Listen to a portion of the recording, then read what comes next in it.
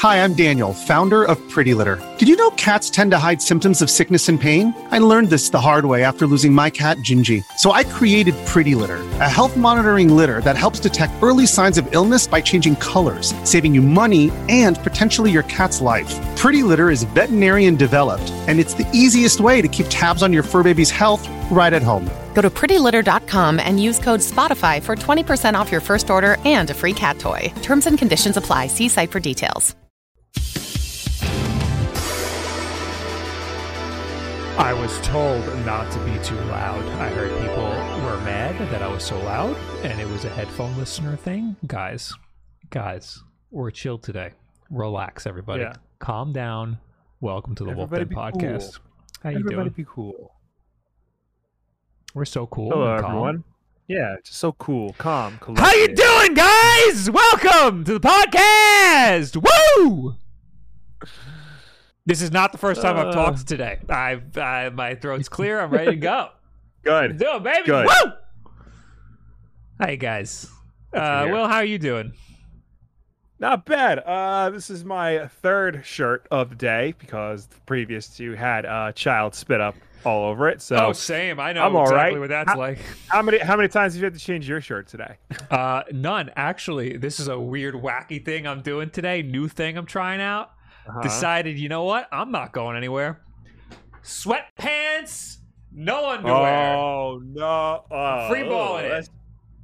So if this just went from you've become one of those people who wear sweatpants, and then it just got real gross, real uncomfortable.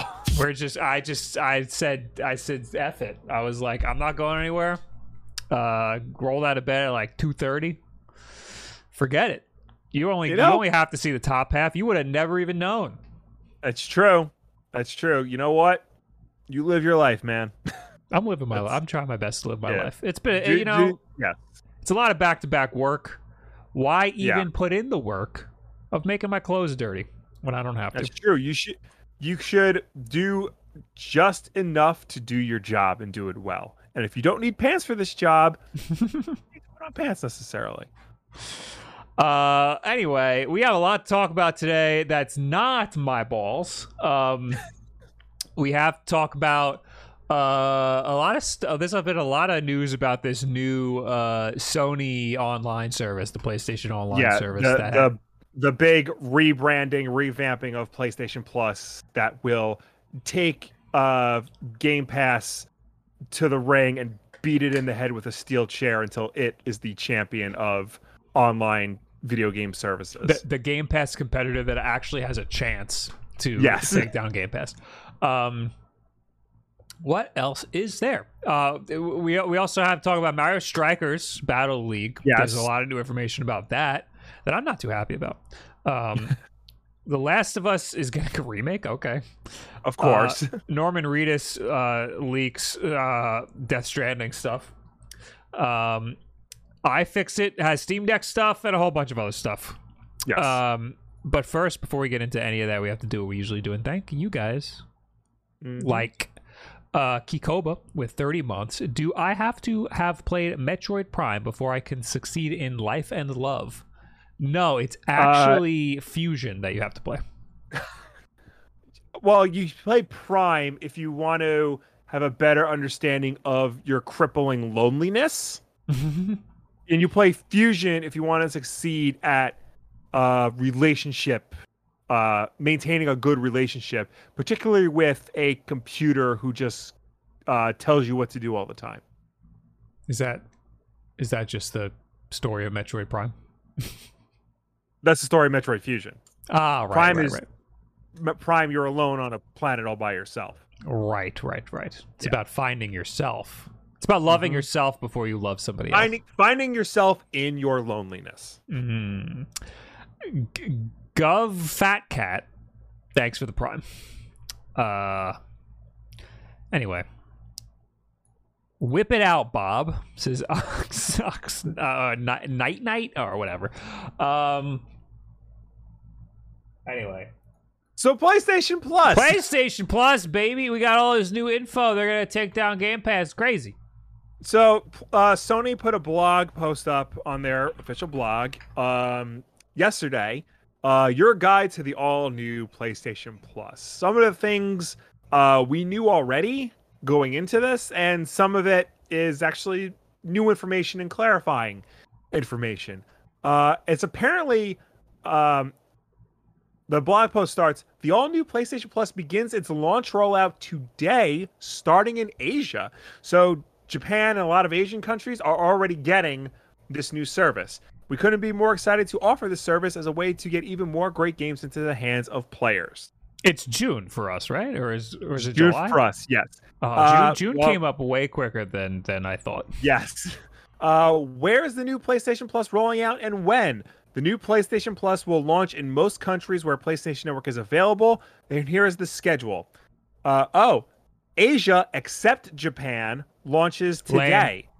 Japan is targeted to launch June 2nd. North and South America is targeted at June 13th. And Australia, New Zealand, and Europe is June 23rd. Those are the targeted dates for rollout. Mm-hmm. Okay. Yeah.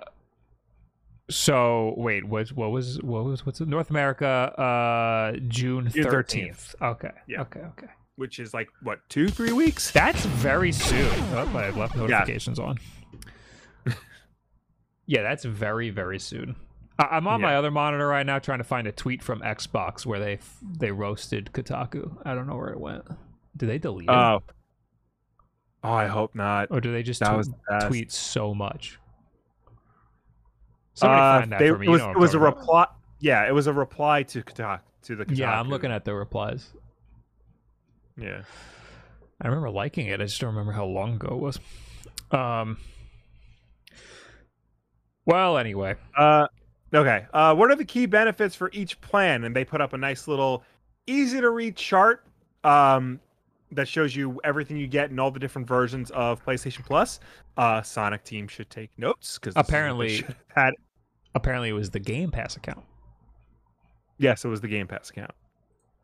Okay, I found. So yeah, there's four tiers: Essential, Extra, Deluxe, which is only in markets that don't have access to cloud streaming, and Premium, which is in markets that do have cloud streaming. So okay. So the Deluxe is probably going to be slightly cheaper. Yeah, I think it's like $10 cheaper, $20 cheaper. I hope it's 20 because 10 is not a lot. Yeah. So all tiers get the same benefits as current PlayStation Plus members. So if you're subscribed to PlayStation Plus now, your benefits will carry over. So you get free PS4 and PS5 games monthly, online multiplayer access, discounts, cloud storage, and more. Extra, Deluxe, and Premium get free access to a big catalog of PS4 and PS5 games. And we talked about this last week. It's games like God of War, Spider-Man and Miles Morales, Death Stranding, games like that. The Deluxe and the Premium tier get access to original PlayStation, PS2, and PSP classic games, as well as PS3 remasters. Deluxe and Premium also get time-limited game trials on select titles. And then the Premium service, because those are markets that have streaming, will get original PS3 games via cloud streaming and cloud streaming access for PS4, PS2, PS1, and PSP games. So you're saying a lot of information right now. Yes. You're just reading what it's saying. Look, here's the we've said this before. Here's the big takeaways. Essential is PlayStation Plus that you have already. Done deal. Yes. Extra gives you a couple of PS5 and PS4 games. Done. Premium, because most of you guys here in America, Premium gives you cloud shit and retro shit. And that's the most expensive one. Yeah. We've known about this for a while. This is not new information. The new information here is that it's coming to North America June 13th, probably, maybe. Yes. And that's it. Yeah, North America. So most of the people who are here watching are in North America. And then prices. Yeah. Which again we've known before, but here they are in case you need a reminder. In the U.S., it'll be $60 a year for Essential. It'll be $100 a year for Extra, and $120 a year for Premium. So there's a couple things with that. The first thing I want to talk about is how apparently, where did that article go? Okay. So apparently, Sony.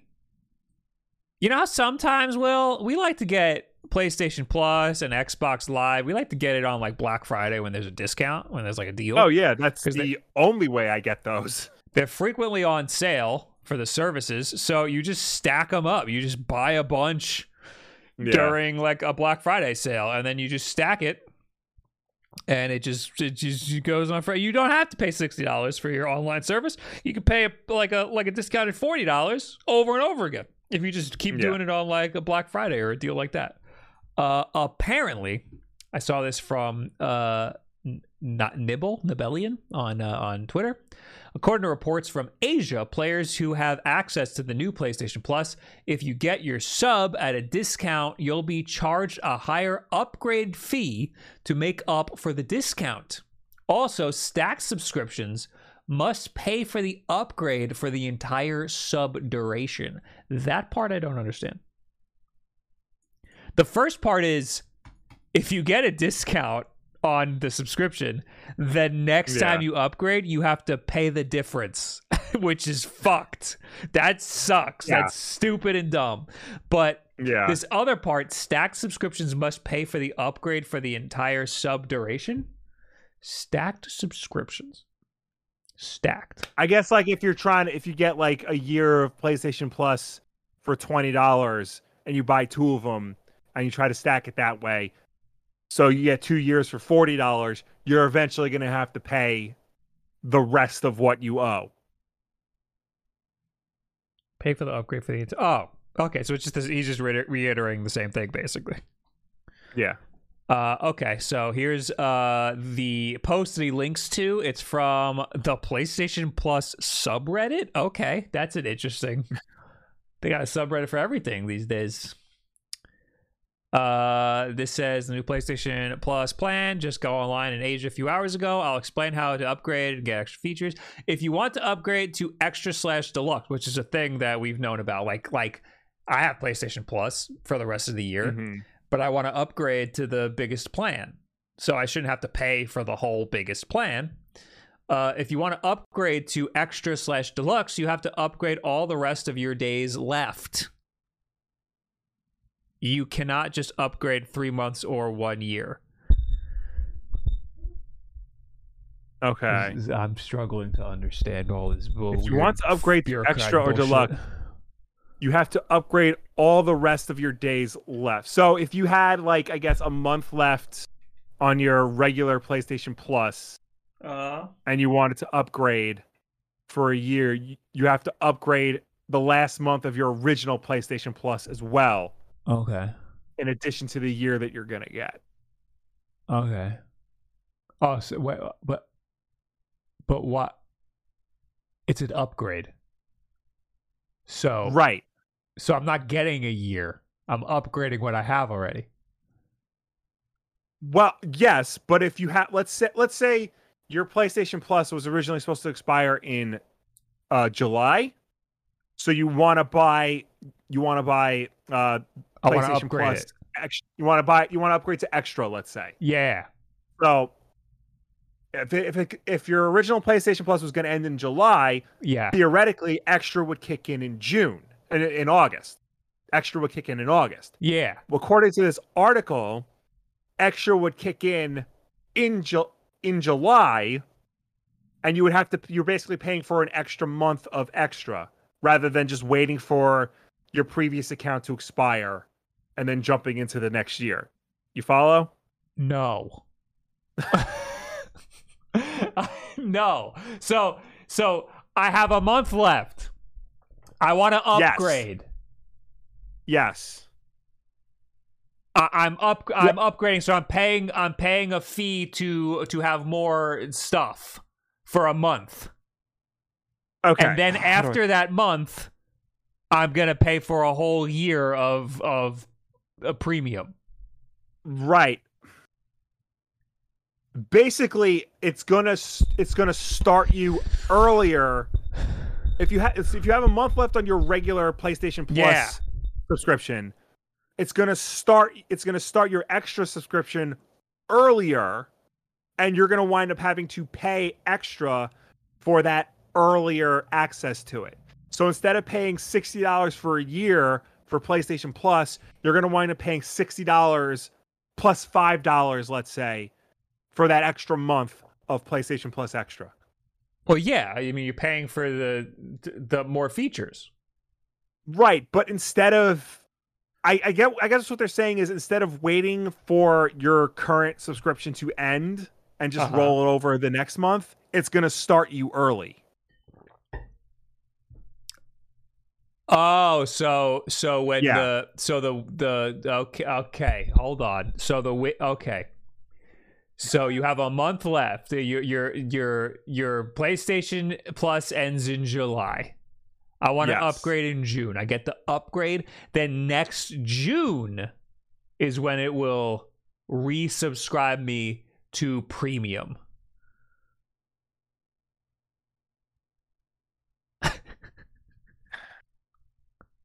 Do I need to draw a map? I thought I was the one who had to draw a map. Basically, you're getting you pay $60 in June for a regular ass PlayStation Plus account. Okay. Let's say in May of next year, you want to upgrade to the premium account. When you upgrade to the premium account in May, in June you'll get the premium account, but you'll also be charged in May for basically an extra month of premium to make up the difference. Because they're gonna roll you over to premium immediately. So instead of paying for a year of premium, you're gonna wind up paying a year and a month. Okay. So here's the reason why I'm so confused. Because if what you're saying is right, it doesn't make any sense. Because so then that means there's no upgrade fee. Because you're just buying a whole nother service.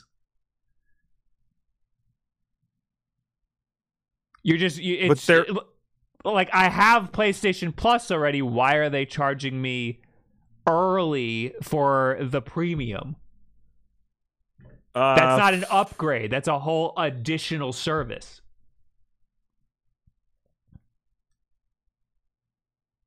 Maybe if we read the rest of the post. I'm trying here to we take go. it one. I figured, hey, one thing at a time would make it easier to digest and understand. If you purchase 1 year of Plus for 25% off, which is $45. Wait, where are you looking? Because I want to follow along so I can get the math. All right. Do you see where it says update? Yeah. 1, 2, 3 rows down. For example. Okay. For example, if you purchase 1 year of PlayStation Plus for 25% off, which is $45, to update to the extra plan, you need to pay 100 minus 45, which is $55, not 100 minus 60, which is $40. A real example explained by the one who mentioned this. 1,070 days left. $3,593 needed to upgrade to the extra plan. Oh, this just made it worse. This isn't good. This isn't good. This isn't helpful at all. Why would it ever be 100 minus 60? Because 60 is the PlayStation Plus base price. Yes. So why is it Oh wait, no, this is a different problem. The 25% off is the discount. This is the discount problem. This is not the month problem that we were just down. Go down to the second post. The moral of the story is that this is fucking confusing and stupid. The second post, if you go down, the one by Handiness 7915. Yeah. It's a little bit more clear. Three bullet points. Okay. One. One. If you got a PlayStation Network Plus with a discount before, you have to pay more to cover the past discount amount when you upgrade from Essential to Extra or Deluxe. Does that make sense? You follow? I'm having a really hard time. If you bought, how much is PlayStation Plus? Regular ass PlayStation Plus. $60. If you bought it for $40, when you go to upgrade to Extra or Premium, you have to pay. Not only do you have to pay the price of Premium, but also if you paid $45 for regular ass PlayStation Plus, you then have to pay the remainder of that PlayStation 50, Plus. Yeah, okay. I understand that. We already came to that discovery.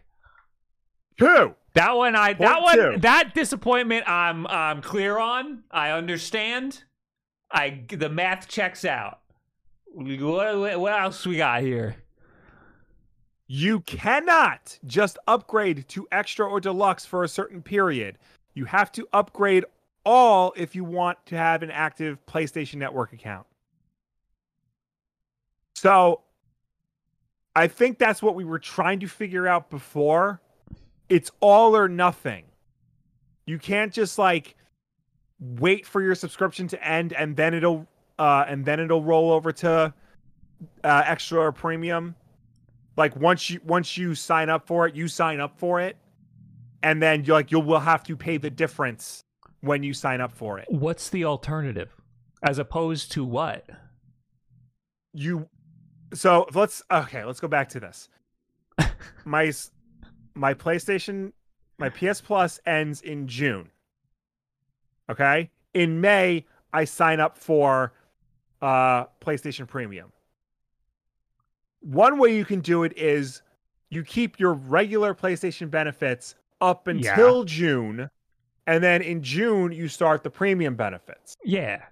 I'm reading this as... Wait, I would just upgrade then. I would just pay for it then. That's not an upgrade. That's in June. I will just buy premium. That's not an upgrade. But if I get it early in May... Yeah. This is the problem. Even though I still have a month left on my original subscription... Yeah. Rather than waiting for May to end and start it in June, I'm going to get it in May and have upgrade. To pay an additional tax. Yes, but you already paid for May. Yeah, but you have to pay more for the benefits of premium. Right. But why not just wait for premium to start when your current subscription ends? That's another service. You're canceling one service and starting another service. That's not an upgrade. Right. We're talking about an upgrade. What's the problem with the upgrade? Because you already paid for the month of a different service. Right. So now they're giving you a service that you don't want to start until the next month. Because you already paid for a different service for the previous month. So it's saying you can't schedule it to start the next month. Yes. Okay, who gives a fuck? What does that? A lot who of cares? people. Just fucking wait till your thing ends. We talked about this literally at the start of this argument. People budget their time and money for when they're going to get their PlayStation Plus or Xbox Live subscriptions because $60 a year is a lot of money for a lot of people. Yeah, so nothing changes. Accordingly. Just fucking do it again. Just keep doing that thing that we've been doing. The The problem that I'm thinking about is I want to upgrade. I have until fucking November until my shit's up, or December or January, I think. It's the end of the year. I want to upgrade now. What I want premium. What's going to happen to me? I want to upgrade my PlayStation Plus to a premium account. What's going to happen? What do I do? On June 3rd or whatever the fuck, I'm going to have to upgrade. What happens? What do I do?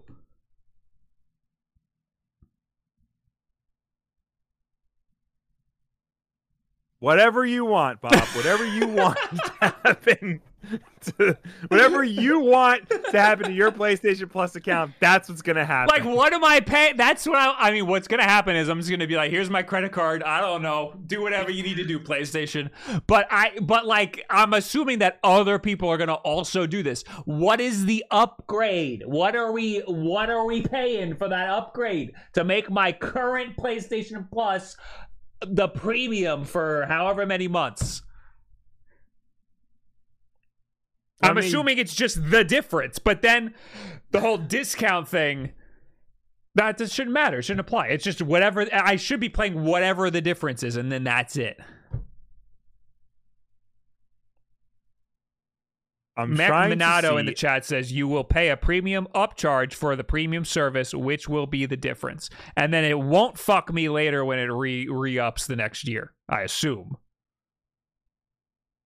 And it won't re-up until January 2025, if that's when my service is up. I'm stressed. I'm trying to find an article that puts this in as plain English as possible. It doesn't exist. It's not easy. It's stupid and fucking wrong. Also, the number of game in the extra deluxe library is not as what Sony promoted. For a game with different language versions, different platforms, PlayStation 3, PlayStation 4, PlayStation 5, original, remake, remasters, Sony will count it separated. That's, I'm assuming, going to be less of a problem for us in English-speaking countries. Yes. I feel like we're going to get most of the games. Sardi says, Bob, when you read this in an hour, the problem is upgrading when you have several years of PlayStation Plus. You have to pay the difference for all those years. Some are subscribed until 2031, no cap. You have to pay the difference? Yeah, so like if you have a stack of PS Plus subscriptions for like the next 10 years, I might. And you bought them all discounted, you're going to have to pay the difference of what you bought them for. Yeah, the discount. Yeah, I understand the discount part. The thing that was fucking just giving me a stroke was upgrading the plan. I want to upgrade. And I still don't know what the upgrade price is. I'm just assuming it's the difference of a premium account, which is, we have the price of that. The premium is $120 a year, so I have to pay $60. If I have a year already, I have to pay $60. Here's the problem. Here's where it goes down to. All right, let's find more problems. See, say you have like a stack of like 5 years of PlayStation Plus. Yeah. You're subscribed for the next 5 years. Okay. But you want to upgrade to premium. Yeah. For a month. Okay, just to try it out. And then go back to your regular ass PlayStation Plus. Okay. You can't. Because you're locked in. Because, well, even if you just buy the 1 month of premium, if you pay, what is it, $15 for a month of premium, it's going to convert your entire 5-year subscription over to premium. Oh, that's bad. And that's what the problem is. That's bad. That's what we were not getting because we did not do well in math. This isn't a math. This is only a little bit of a math problem. The math is not hard. It's the fucking everything else involved in it is stupid. So that's what we were not understanding. Another reason it's so confusing is that the answer doesn't make sense still. The answer is so stupid that I can't fathom that would be the case. I feel like it was made complicated on purpose to keep us in line and to not question it and just to let it happen. So yeah, if you want to upgrade, if you have PlayStation Plus for like 5 years and you just want to try premium for 1 month, you pay it's $18 for a month of premium. You pay $18. You're not just getting a month, you're getting all 5 years of your PlayStation Plus is now premium, and you're going to have to pay for all of those 5 years. That's a class action lawsuit waiting to happen because you just paid for what you were assuming was going to be 5 years of PlayStation Plus, and then all of a sudden you want to try one service for $18 and you get locked into. How do they then take your money? Like, how do they take more? You know what I mean? I mean, they'll have your credit card. Well, so they'll just charge you. Right. So let's say I go to GameStop. I get a month.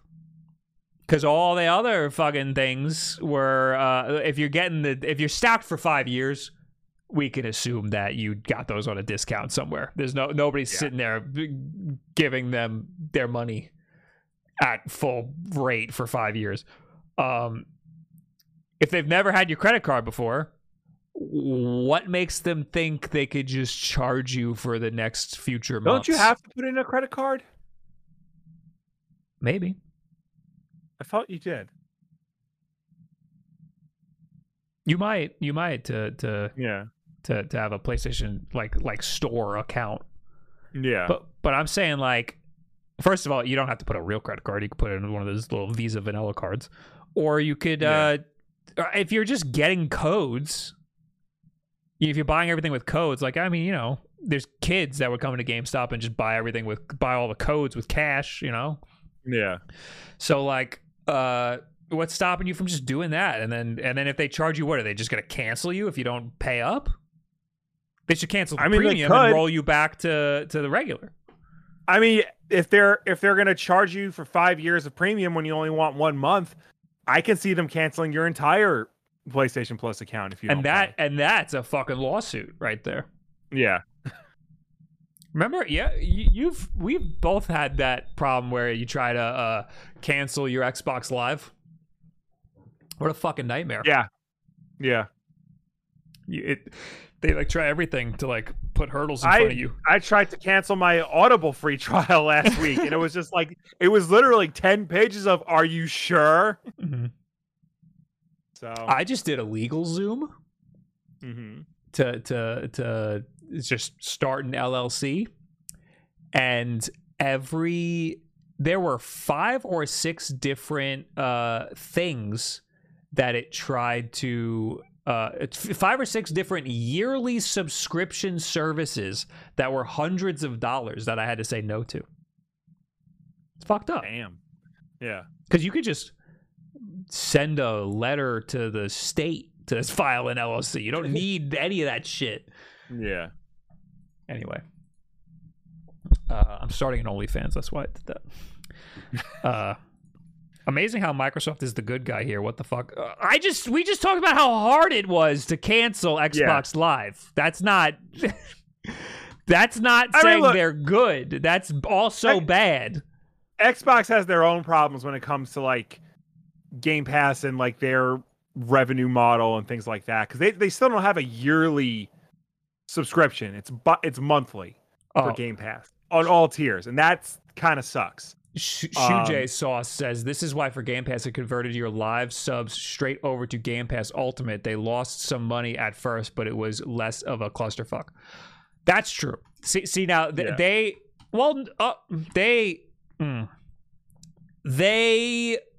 are very good at taking a loss at first, and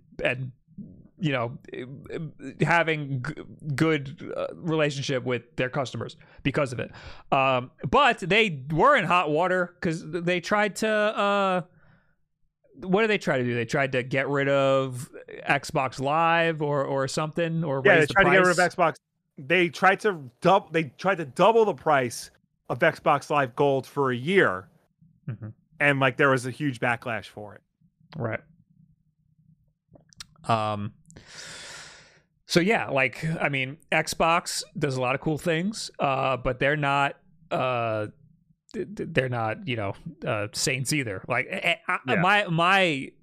the example I was giving with trying to cancel your Xbox subscription is that all of these subscription services try to fuck you. They try to make it as hard as possible to cancel and stuff. Especially if they get your credit card, you're screwed. So unless you want them to take your money every year. So that's what I'm saying about PlayStation. Like it sounds like if you want to try this premium, you have to delete your credit card information and don't let them renew or whatever. If you have a stacked subscription for PlayStation Plus regular and you just want to try premium for a month, you have to delete all of your credit card information. Yeah.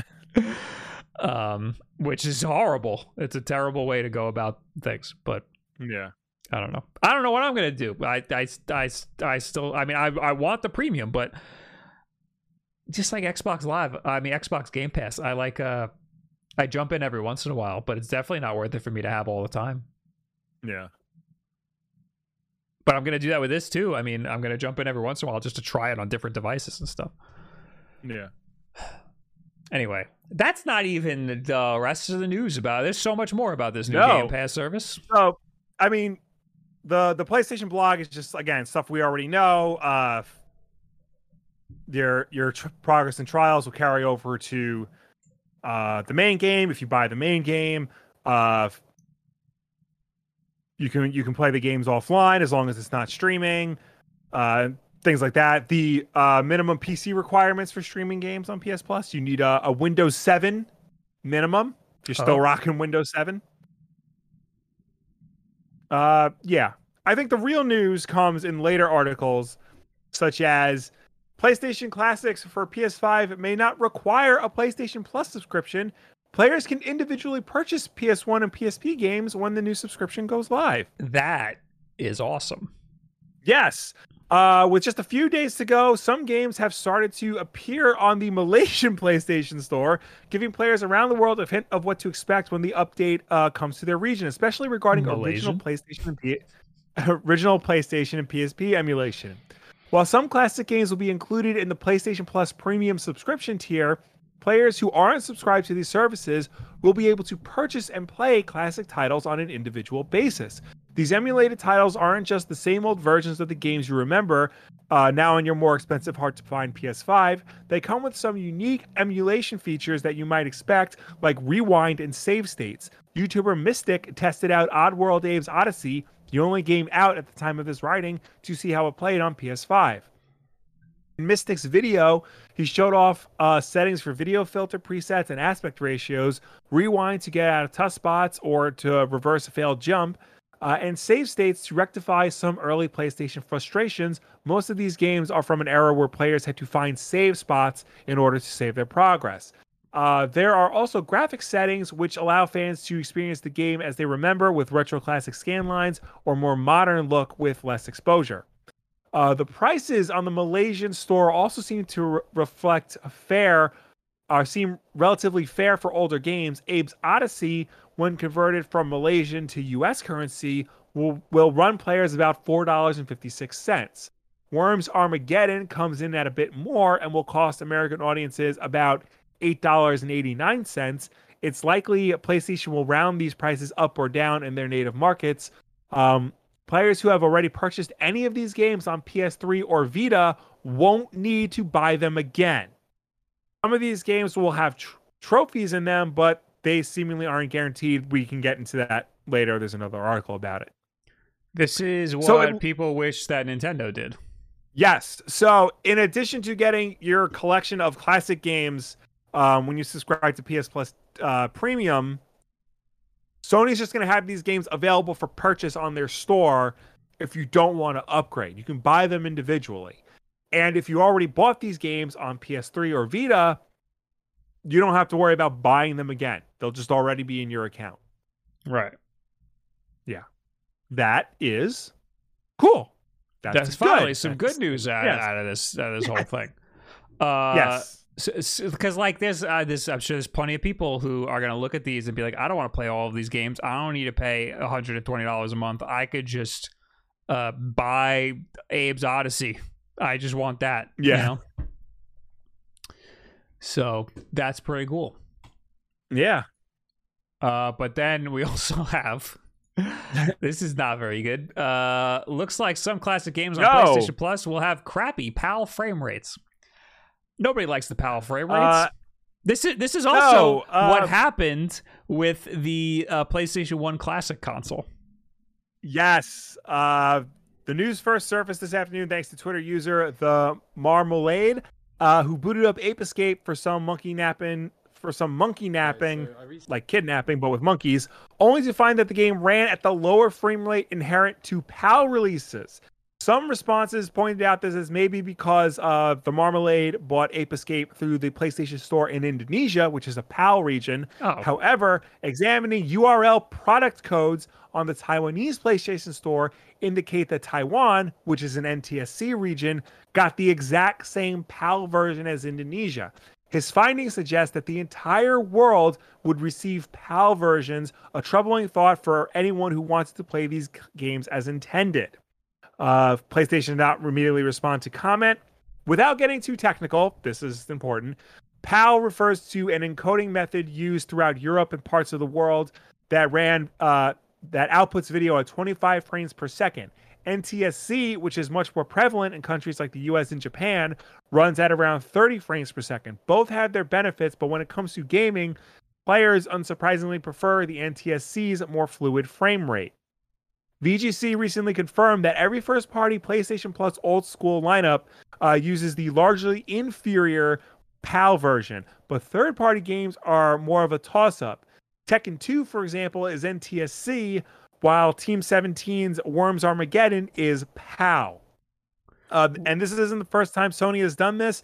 The old school offering of the PlayStation Classic followed a similarly inexplicable pattern, although almost half of the nostalgia-baiting novelty consoles games ran in the PAL format, there was no rhyme or reason. In fact, the PlayStation Classic's versions of Wild Arms and Intelligent Cube were NTSC as opposed to the PAL releases on the PlayStation Store.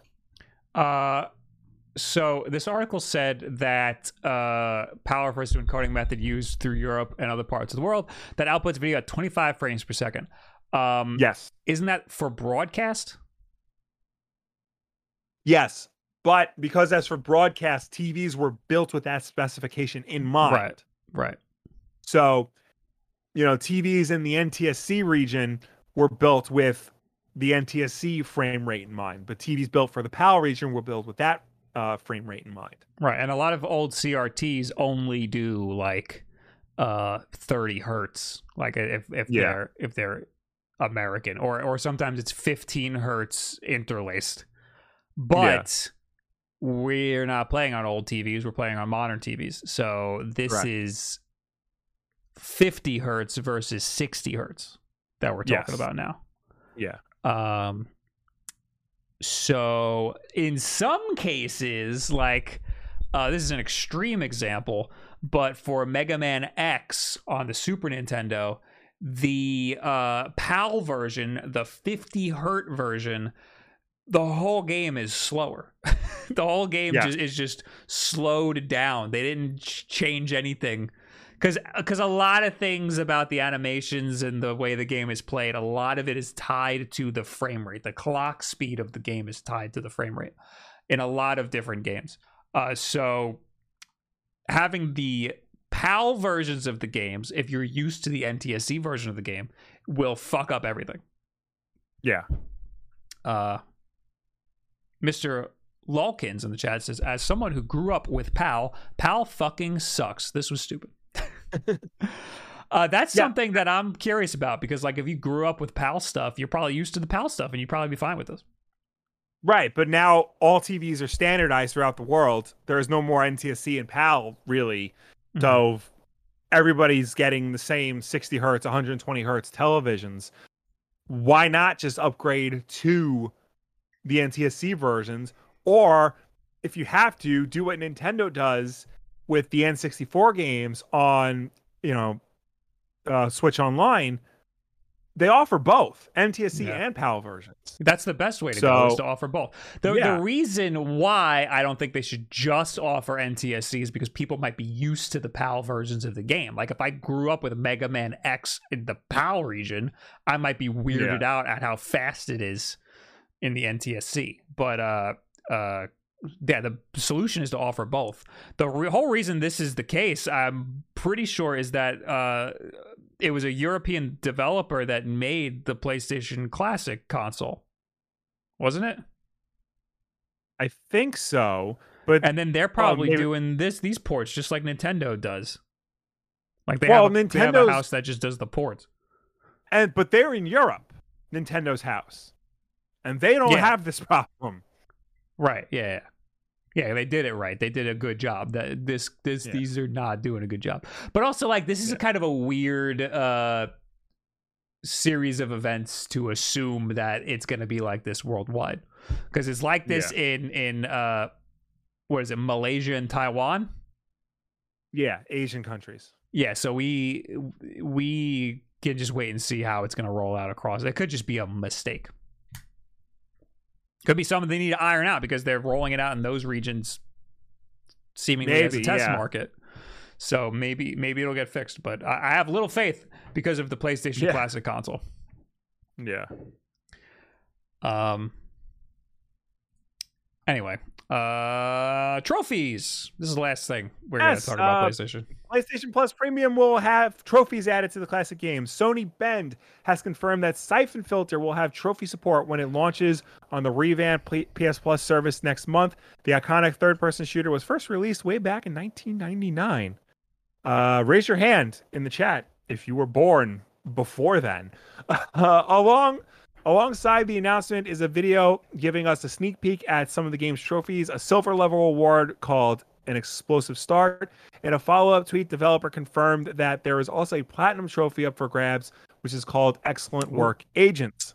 That's cool. In response to the post, Twitter user Christian Henares shared a patent filing by Sony for a system that detects and unlocks trophies in emulated games. This suggests that trophies will be added to other PS1 classics coming to PS Plus Premium, but it's not clear yet if this will be limited to certain titles only. So far, Siphon Filter is the only game with confirmed trophy support, but other titles included in PS Plus Classic include Ape Escape, Mr. Driller, and Tekken 2, which could also see those shiny awards included. I should clear up, because I don't think this article mentions it. This is optional. I was going to say that. I don't think this is going to happen to everybody. No, this is up to developers if they want to add trophy support. But for people who are into trophies, the fact that you can upload trophy support to games is pretty cool. There was the talk about the demos, how PlayStation games on the store that are more than $40, I think it was, or more than $30. Yeah. They're going to start requiring a demo version. So this is not like that. They're not requiring trophies. They're just allowing them to be there, which is awesome. I think that's good because not every studio is going to want to do it.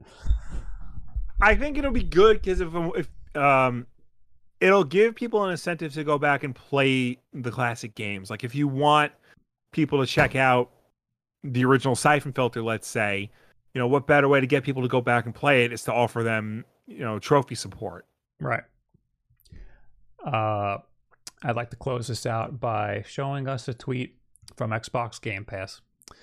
Kotaku tweeted, after years of hype, the Xbox Game Pass burnout is here. And it's honestly a little true. I saw people on Twitter talking about how they're canceling their Game Pass subscriptions because there's not a lot to play, or they've played everything that they could. Xbox clapped back with a big fat ratio and said, tell me you limit yourself to only AAA games without telling me you limit yourself to only AAA games. It's true. They have a lot of great indie stuff. They have a huge library, and there is a lot of great indie stuff. They're both right. That's the thing. They're both right. Xbox, first of all, good job with the clapback. They're absolutely right because there's more to gaming than just the big AAA games. And Game Pass is an excellent place for people to go and play games they wouldn't normally think to go out and buy and play, and have all these new, unique experiences that, you know, they wouldn't figure they would get anywhere else. And for a great value, you know, $15 a month, you can play 100 games for the price of one. However, Kotaku is not wrong in a sense that, you know, people will flock to services like Game Pass for the AAA titles, right? And then check out the indie stuff afterwards. And yeah, that's the biggest sell for Game Pass was the day one first party games. And I mean, Microsoft bought 1 million studios to have a huge library of first party games, but they take a long time. So it's going to be a while till that's like worth it to everybody. And I mean, look, like it's not like PlayStation's crushing it with first party stuff right now either. Like there's more first party stuff on a PlayStation, but it's nothing. I mean, you're gonna experience the same sort of burnout on PlayStation's new stuff too. Yeah. So yeah, they both have valid points. But I like, look, I like indie games, so it's not the same. I just wish there was some sort of Game Pass situation on the Steam Deck. Like, you could do the streaming, but that's not enough. I want like having Tunic on my Steam Deck is awesome, and being able to play it between my computer and my Steam Deck. And also, it does work on my M1 Mac, by the way. Tunic does work on you can download it from Steam on a Mac, and the cloud save works, and it goes to my Steam Deck. So my fucking MacBook can swap with my Steam Deck. It's awesome. But I didn't have to pay $30 for it. I could have just played it on Game Pass. And so if I can get Game Pass on the Steam Deck, that would be life-changing. Maybe I can get PlayStation Plus Premium on the Steam Deck. Maybe. I doubt it, but that would be cool. The minimum specs required Windows 7, so I don't know if that'll be on Steam. Is that for streaming? That's for streaming, right? That's for streaming, yeah. Game Pass on PC, you don't have to stream. Right. But, I mean, it's not a PC, it's Linux, so... Yeah. I don't know. The Xbox, Microsoft said they're not opposed to putting Game Pass on the Steam Deck. They even have a whole weird tutorial on how to get it to work on the Steam Deck through streaming. And Steam and they've been releasing Windows drivers for Steam Deck, so slowly but surely, you know, you can turn that thing into a Windows machine. Yeah, I'm going to when they have the official Windows drivers. I will do that. Right now, the Windows just isn't in a good spot. Right. Okay. Let's thank some people. Yes. I'm a little behind here. The last one is Nico Mosso with the 9 months. Thank you. Sardis with the 100 bits said, in case you missed it, people are trying to upgrade are having to pay back discounts they got on their current plan on top of the upgrade fee. Yes, that we figured it out. It took us a long time to get there. We figured it out. Thank you for joining us on this weird and wacky journey. Rock and Val gifted a sub to Sardi. Thank you very much.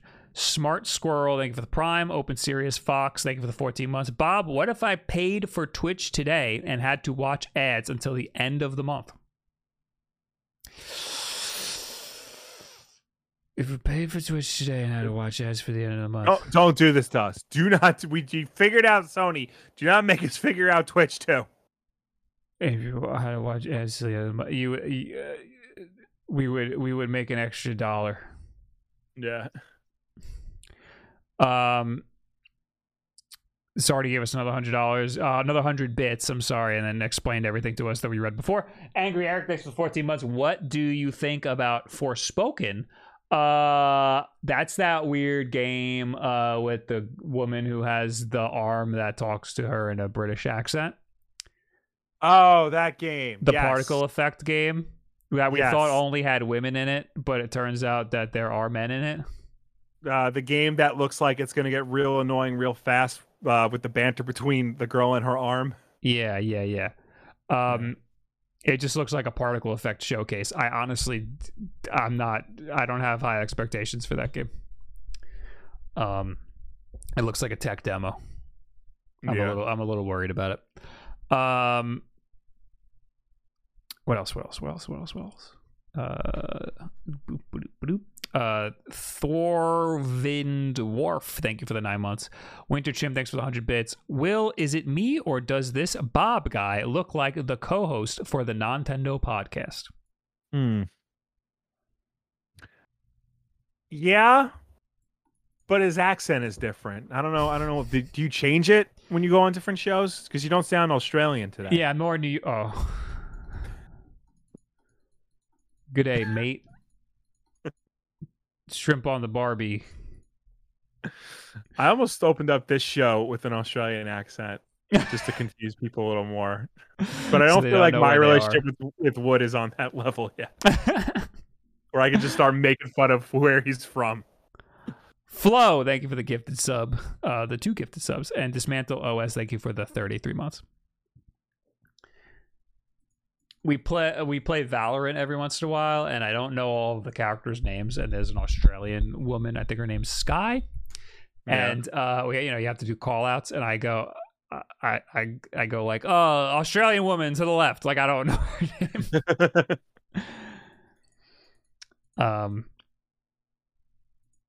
Anyway, all right, what else we got? We got to talk about Mario Strikers, all his Mario Striker news. Mario wears many hats. Sometimes literally, while his main profession is a hero of Mushroom Kingdom, that doesn't stop this Italian plumber from having plenty of hobbies such as kart racing and participating in just about every other sport under the sun. It isn't uncommon to find Mario teeing off with for a round of golf, swinging his racket in tennis match, or competing in the Olympics. One sport he's only dabbled in, despite being the most popular sport in the world, not America, is soccer, aka football. Again, we're not reading the whole article. It's a boring article. We know everything about Mario Strikers already. It's a friggin' it's Mario Soccer, but this is called Battle League.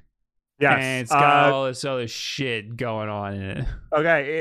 Okay. So scroll down. Firm release date June 10th, 2022. This Pretty means soon. fans will only have to wait a few weeks at this point before they can get their hands on the title. Yes. The confirmed players: Mario, Luigi, Bowser, Peach, Rosalina, Toad, Yoshi, Donkey Kong, Wario, and Waluigi. You might have noticed Daisy's missing. Oh, yeah. That's interesting. Might be a DLC situation. DLC. The Mario sports titles have been enjoying the most DLC they've ever had when making it over to the Nintendo Switch, and we expect the same to be true for Mario Strikers Battle League. To be clear, Mario himself has made no announcements. Okay.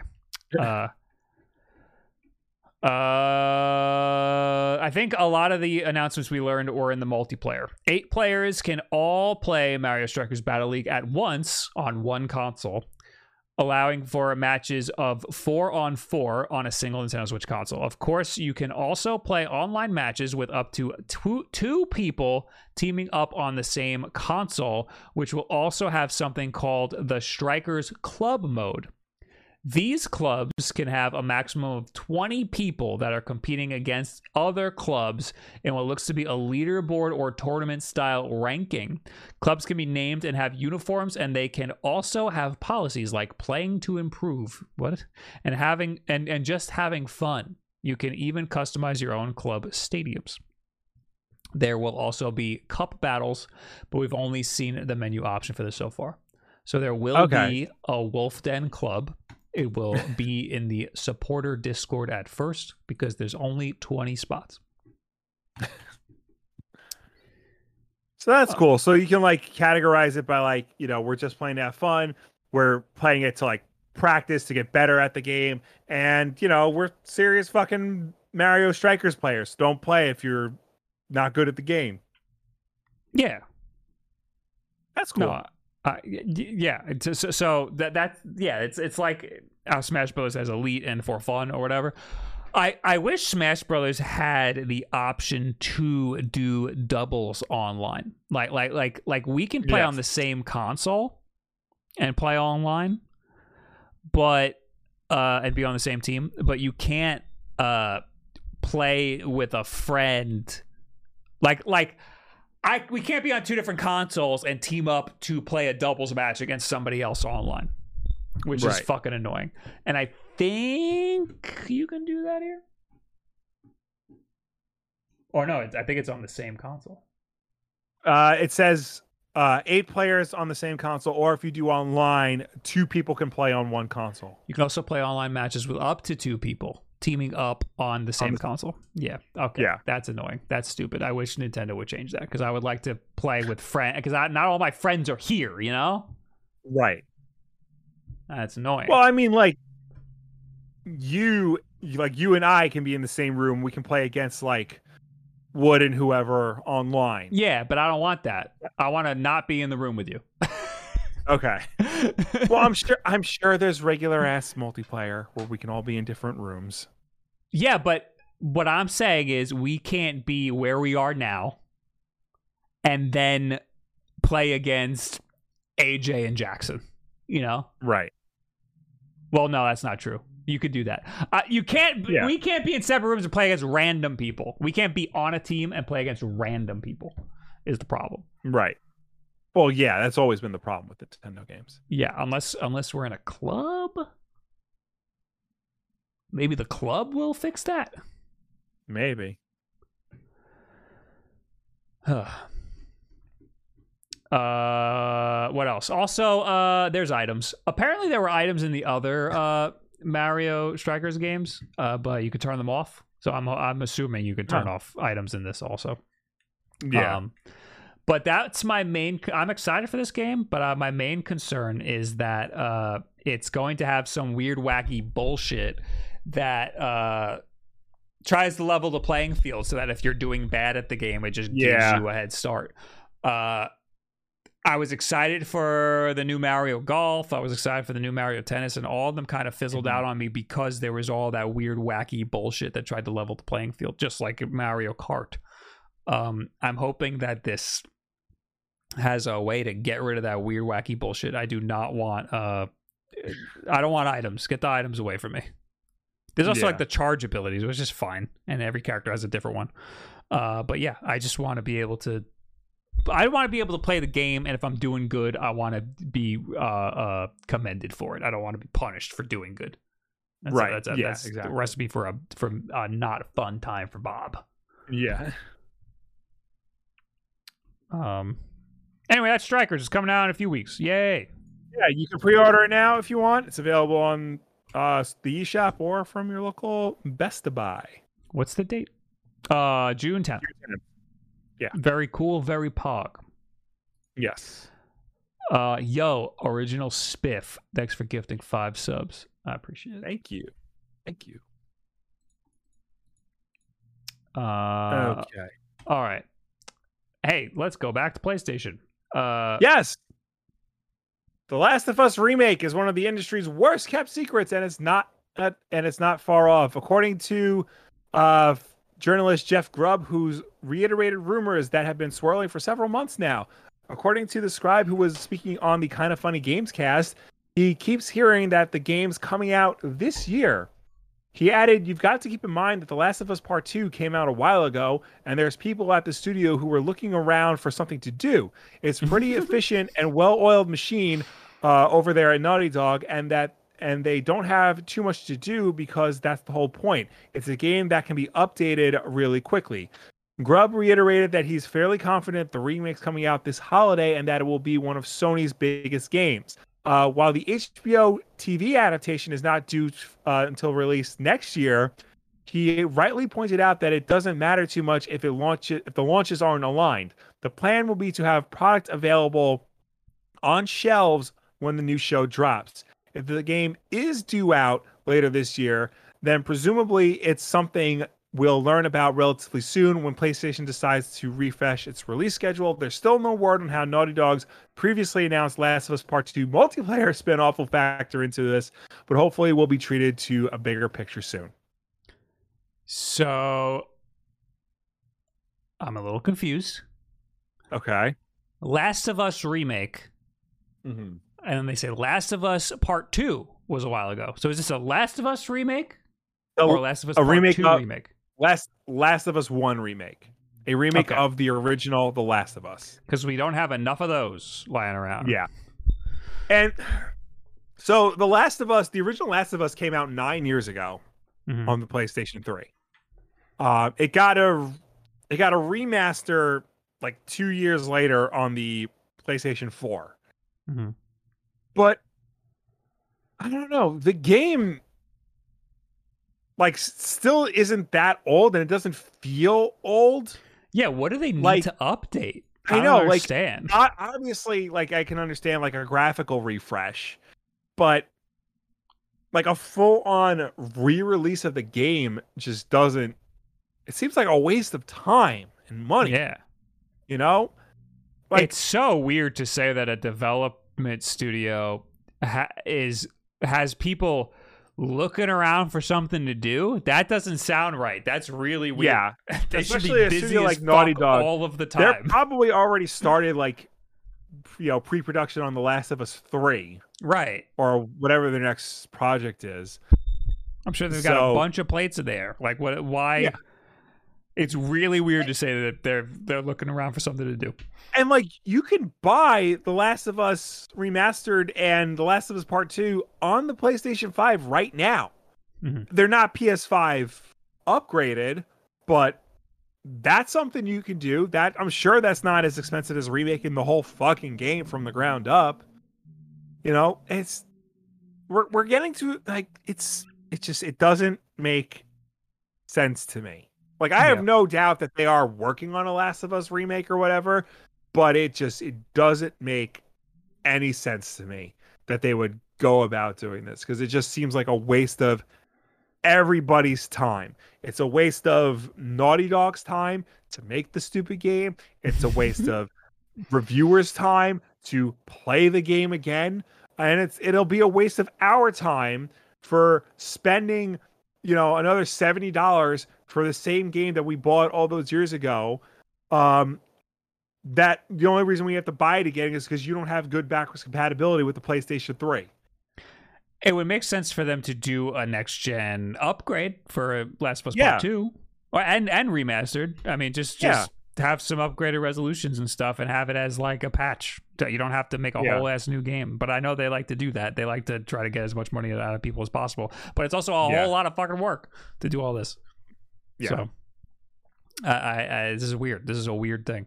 And how much upgrading could it need besides like a graphical refresh? Like, I'm pretty sure The Last of Us Part 1 plays just fine. I mean, it's been a long time since I've touched it, but I can't imagine there being game mechanics that don't hold up today. Yeah. I mean, it plays very similar to The Last of Us Part 2. Yeah. So I feel like, anything that they would add or tweak, like maybe the sensitivity of the analog sticks. Yeah. That's about it. And like some PlayStation 5 functionality, like the little HD rumble and then the gyroscope or whatever the fuck you want to do to make it work with PlayStation 5 better. But again, they don't need to completely remake the entire game to do that. The Resident Evil 7 and like the 2 and 3 remake are getting DualSense support. Right. And those are just getting patches. They're not getting full remakes. What's the deal with the previously announced Last of Us Part 2 multiplayer spinoff? Did the Last of Us Part 2 not get multiplayer? Did they cancel it? It did not get multiplayer. I just think they just got quiet on it. They said it was going to have multiplayer. Then they said, we're going to release a single player only to ensure it lives up to the quality of an Naughty Dog game, blah, blah, blah. And then they just never said anything about the multiplayer. Right. Okay. So that's that. I mean, that's weird. I think that's a very strange thing for Naughty Dog and PlayStation to even want to do. Yeah. But this isn't strange. I think this seems pretty obvious. Norman Reedus casually reveals the existence of Death Stranding 2. Yeah. Just go to the quote. Just go down to the quote. Yeah. Hold on. The page is not loading on my computer. I hate everything right now. Why? Load the page. Here we go. We just started the second one. That's what he said. That's the quote. There it is. That's the quote. Norman Reedus was talking to magazine Leo and just casually mentions that we just started the second one. He notes when asked about the series accidentally breaking major gaming news before going on to reference Miss Pac-Man of all things. Reedus also revealed the very charming story of how he got the gig, and then he goes into how he got involved in the whole project because they were going to do Silent Hill. That's interesting. Yeah. Guillermo del Toro, who gave this is talking as Norman Reedus. Guillermo del Toro, who gave me my first movie, called me up and said, "Hey, there's a guy named Hideo Kojima he's going to call you. Just say yes." And I go, "What do you mean, just say yes?" He goes, "Stop being an asshole, just say yes." Then I was in San Diego and Hideo came with a big group of people. He's from Tokyo and he showed me what he was working on a game called Silent Hill. I was blown away. That's right, he was supposed to be in Silent Hill. I was blown away by what he was showing me and I was like, yes, let's do this. It's not Ms. Pac-Man, so it's so realistic, it's so futuristic, it's so complicated and beautiful, and I was completely blown away. It took me maybe 2 or 3 years to finish all the mocap sessions and everything. It takes a lot of work, and then the game came out and it just won all these awards and it was a huge thing. So we just started part 2 of that, and that's how he slipped up and revealed that there's more. Yes. I mean, it's not surprising. Death Stranding was a big hit. People seem to like it or be really confused by it. But the game industry runs on secrecy. They don't like to tell anyone what they're working on until like the right time. I need to play Kojima more of it. I played a decent amount, but it is not an exciting game. It's very interesting and I love the world and everything about it, but it is not engaging. It takes a lot to get into it and get through it. I liked what I played of it, but I need to like set aside time to play more of it. It feels like you're like, I don't know. It should be a passive thing because you're just walking around kind of for like most of it. I feel like you have to be in a certain kind of headspace in order to enjoy that game, and I am nowhere near getting into that headspace. I remember the reasons that I liked it was because of all the weird, wacky things that I got into when doing boring things in the game. Like the game tasks you with boring shit, especially in the beginning. And then weird, wacky things just happen, and it's not like scripted. It's just a thing that happens. So it's hard to get your brain to like want to do it because you don't know that the weird, wacky things are gonna happen. They just happen. It's not like in Metal Gear where it's like go rescue the president and it's like, okay, well that's gonna be weird and wacky. This is like go deliver this package and you're like, I don't want to fucking deliver the package, but you don't know that all this shit's gonna happen on the way there. It's one of those games like because it's a Tsushima game where like there's all this attention to detail for like the stupidest things. Yeah. And like all these things that like you don't think matter, but to Kojima it does matter. Like I think in the game, like you drink water in the game, right? To stay hydrated. I don't remember that specifically. Well, because there's that, and then you have to like you can pee in the game and make urine. Oh, bombs. Yes. You can definitely pee in the game. I think the color of your pee is determined by how much water you drink in the game. That I did not know. Yeah. Because just like in real life, you know, the more yellow your pee is, that's usually a sign of dehydration. Yes. I remember one of the scenarios I got into that I keep thinking about. I didn't play the game enough to get into a lot of scenarios, but I remember I was walking somewhere, because that's the whole fucking game. Right. And my shoes were deteriorating, and I didn't have enough time to go back where I came from or to make it to where I needed to be. So my shoes were just gonna not work anymore, and I was going to just have bloody feet. So the only option I had was to raid a base, knock someone out, and take their shoes. So it's weird scenarios like that you get into that make it interesting. And also, like, you can build like bridges to make your trek back and forth between certain areas more interesting. You discover new areas while you're walking around. You discover weird enemies and problems you need to get around and shit. So it's a fascinating world, and it's a fun game, but it's just it's hard to express, or it's hard to tell myself that I should play more, because there is a lot more to discover that I'm going to be interested in, but it's just hard to set aside the time. Well, like we said, this is an industry that is obsessed with secrecy, and no man more obsessed with secrecy than Kojima. So he responded to Norman's little slip up in a little tweet. He said, "Go to your private room, my friend," with a thumbs up emoji and a hearts over the eyes emoji, and pictures of him about to hit Norman in the head with a barbed wire bat. Is this a Walking Dead reference? Yeah, that's Negan's bat. I see the Walking Dead in the background. Yeah. I wonder if they got together just for this, just to might post this. So I'm assuming he had nothing to say about there being a Death Stranding 2. No, he didn't say anything. Also, according to this GameStop article, I forgot this. Apparently, Kojima Productions was working on an Xbox exclusive title. So, from a while ago. Yeah, so we're probably not going to see Death Stranding 2 for a long time anyway. Unless this is it. But it'd be interesting. Yeah, it'd be interesting to see what comes first, the Xbox exclusive or Death Stranding 2. Or if Death Stranding 2 is the Xbox exclusive. Oh, that would be a twist. That would be a twist. It would be twisty. Yeah. Also, Kojima Productions moved studios. I don't know what that means or where they went or whatever. But they moved studios. They don't have that weird like entrance, the weird like white room entrance anymore. Oh, like the museum entrance? Mm-hmm. Yeah. Okay, next we have iFixit.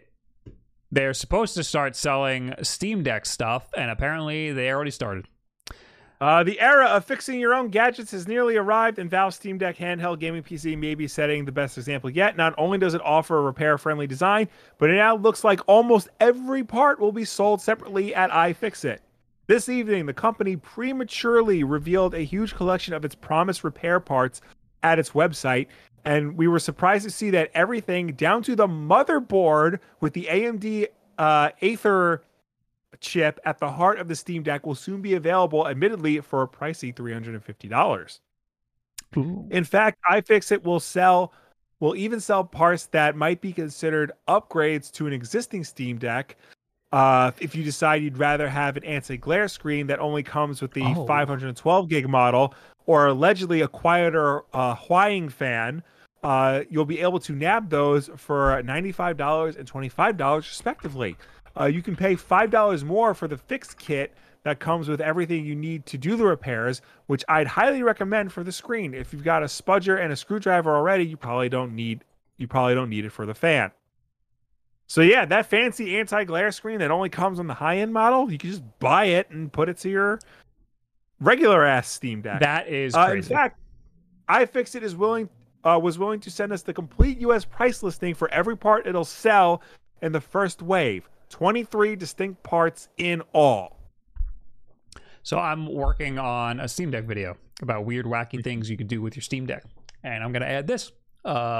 You can fucking just upgrade everything. So Steam also released the CAD files So you can 3D print a Steam Deck, but it's apparently a dummy file. So like it's not actually like you can't print like the housing. Like you can't print just the housing if you break the housing. So you would actually have to buy that. I think it's more for like accessories. Yeah, like if you want to make your own accessories, like your own case or your own grip or whatever for it. One thing you won't see right away is the Steam Deck's battery, however, which is obviously a critical wear part for the battery-powered console that can easily drain in 2 hours flat. iFixit only has a placeholder link for the battery and the SSD, thanks to a user on Reddit. Here's what iFixit CEO Kyle Waynes tells The Verge about the battery situation. We are building a solution for repairing the Steam Deck that includes all the step-by-step guides and parts that you need to fix your deck.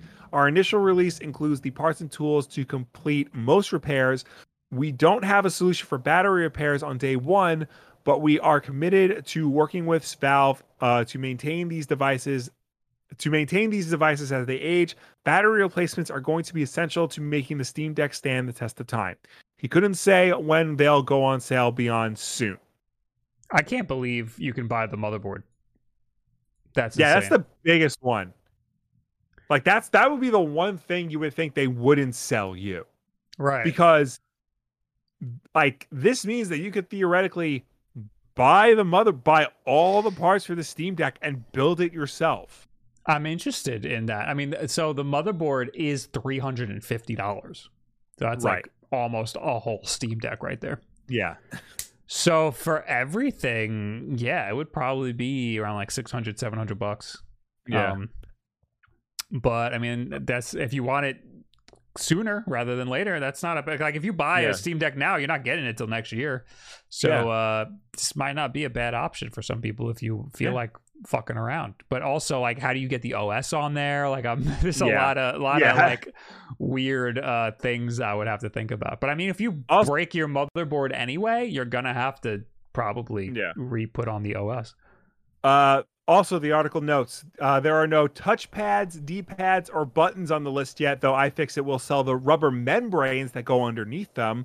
Also, no internal metal frame, EM shields, or flexible ribbon cables. So it's not like you could just build a Steam Deck from parts.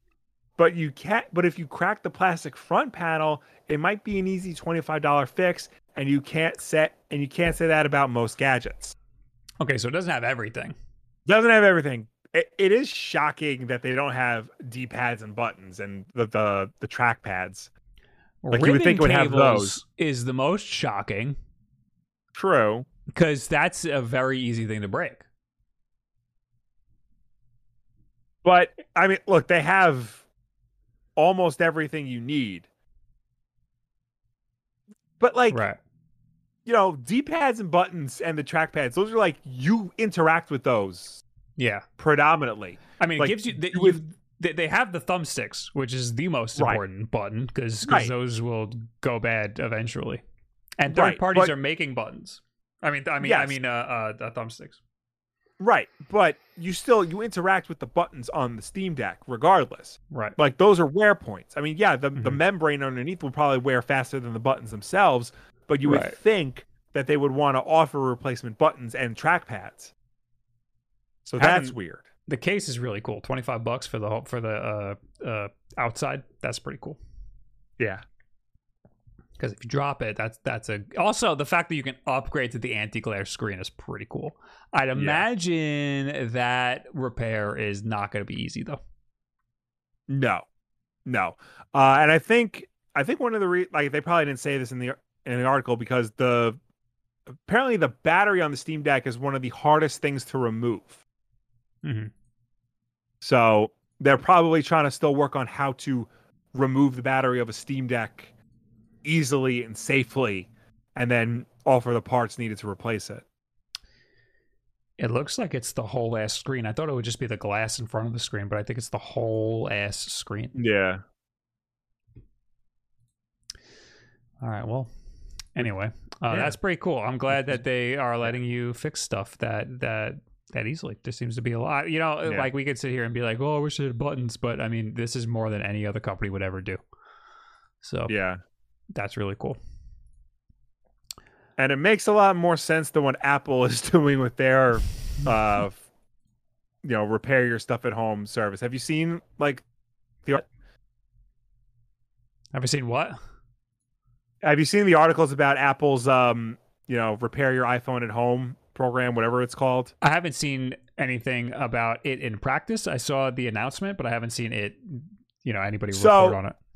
Real quick, they started rolling it out. It's only for like iPhones 12 and 13, and it's only for like battery and screen replacement. Mm-hmm. You can just buy the part, but Apple will also let you rent the same tools they use in the Apple Store. That's so they cool. will send you. Well, that means that they're sending you 2 Pelican cases with a heat plate with a suction cup to like heat up the glass and remove it safely, and another one with like a dock that will hold everything in place to put the battery in and then reseal the phone together. It's nuts. It's $2,000 if you buy them out, or you can buy them outright for $2,000, or you can rent them for $45, and you have 7 days to use them before you got to ship them back. Otherwise, you buy them. That's cool, because that's the worst part of removing a screen is the suctioning and the adhesive and whatever. Yes. So if I had a professional tool to do that, sure, take my $45. Yeah, no, it's just it's cartoonishly ridiculous and over the top. Mm-hmm. And like on one level it is cool, but on another level I feel like it's like an intimidation factor. Like they don't want you to do this because this is like high-end materials. It kind of is. Fuck this up, you fuck up your phone. It is. They're like, you wanted it so bad, here, you fucking do it. Here, you do it. Let's see if your MIT degree can work this. Oh, yeah. You don't have one, you fat bastard. Exactly. Yeah. All right. Well, anyway, we have some more lighthearted news to talk about. Sonic 06 is back. Nearly 12 years after it was taken off digital storefronts, a piece of Sonic's history is now available for purchase and download digitally again. Sonic the Hedgehog 06 Sonic the Hedgehog brackets 2006, often known as Sonic 06, is widely regarded as one of the worst games in the series, and it's now once again relisted and available to buy and download on Xbox 360 consoles, but only Xbox 360 consoles, unfortunately. Sonic 06 was one of several Sonic games delisted from digital stores in an attempt to increase brand value after the series had put out a fair bit of stinkers in the 2010s. Also among those games was Sonic Unleashed, but in 2008, the game was made available on PS3 and 360, and even made backwards compatible on Xbox platforms. So Sonic 06 relisting is significant, even if it's a largely derided entry in the franchise. However, as of this writing, it is not backwards compatible on Xbox One or Xbox Series consoles, so you can only download it and play it on your 360. I just threw my old one away after the Mass Effect Legendary Edition took away my one reason to keep the old box around. So I'm shit out of luck on this, but since Unleashed was made backwards compatible, it's probably Sonic 06 will as well. I want to play Sonic 06. I want to. So here's the thing. I don't think it will be made backwards compatible because Microsoft made a big deal that they were ending that program. Oh, yeah. So why the fuck would this game be back up on? Well, wait, hold on, Will. Hold on a second. Maybe they won't make it like Series X optimized, because how would you even do that? But maybe they'll make it backwards compatible through some sort of emulation. Well, maybe, but no, because they said we are not adding any more games to the backwards compatibility list. Because friggin' Sonic Adventure 2 is clearly emulating through Xbox Arcade. Right. Like Xbox 360 Arcade, because my save file pulls up an Xbox 360 screen whenever I boot into it. So I think that there might be an easy flick of the switch to make this thing start working on my Xbox Series X. Oh, I imagine so. I imagine it's not going to be hard to get this game of all games running. How it's running on more powerful hardware, it might actually have a stable frame rate and not glitch as much. I need to know how bad it is. I mean, I've seen it. I've seen the playthrough. I need to experience it. I have the disc version of it. So if you ever want to put plug it in, your though. Xbox, I got to put it all put in here. You gotta dig out the Xbox 360. Yeah, I'm not doing that. Not worth it. Oh. I just checked my Steam library because I thought I had it on Steam, but I don't. No, I never came to PC. I'm looking at it now on the buy page. It's $5. Oh.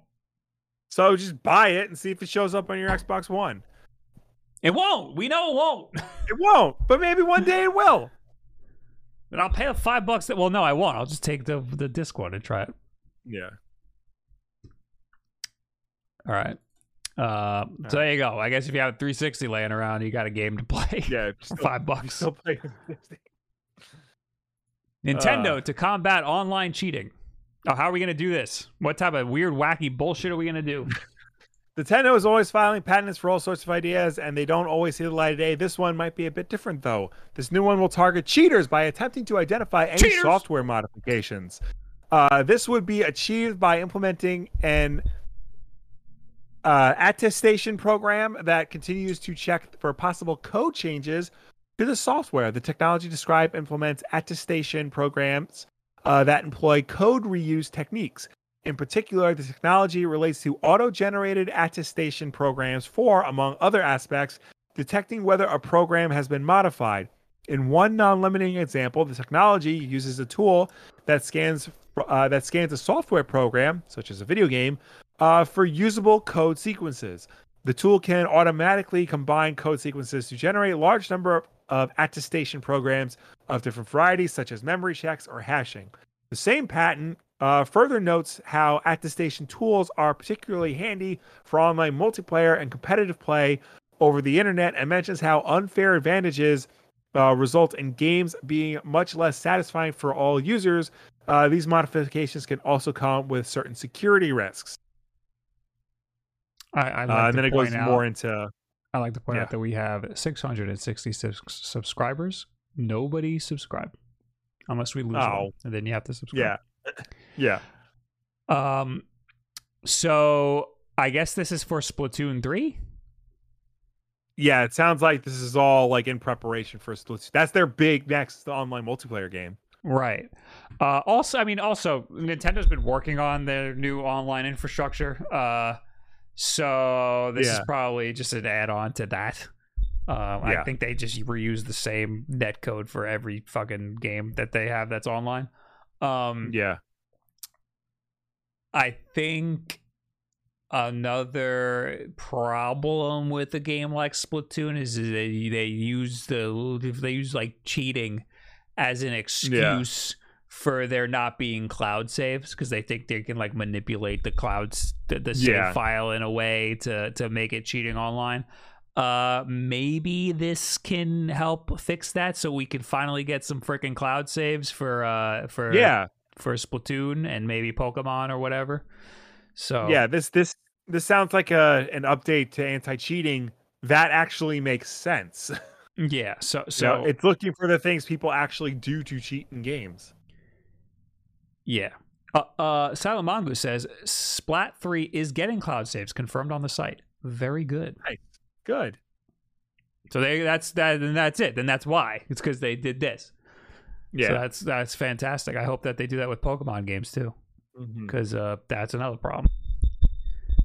Because, who gives a shit if people are, manipulating their save files for Pokemon if they're not playing online? Because people do that. Like, we used to do that on our Game Boys. We put in a freaking Game Shark and, just do dumb shit.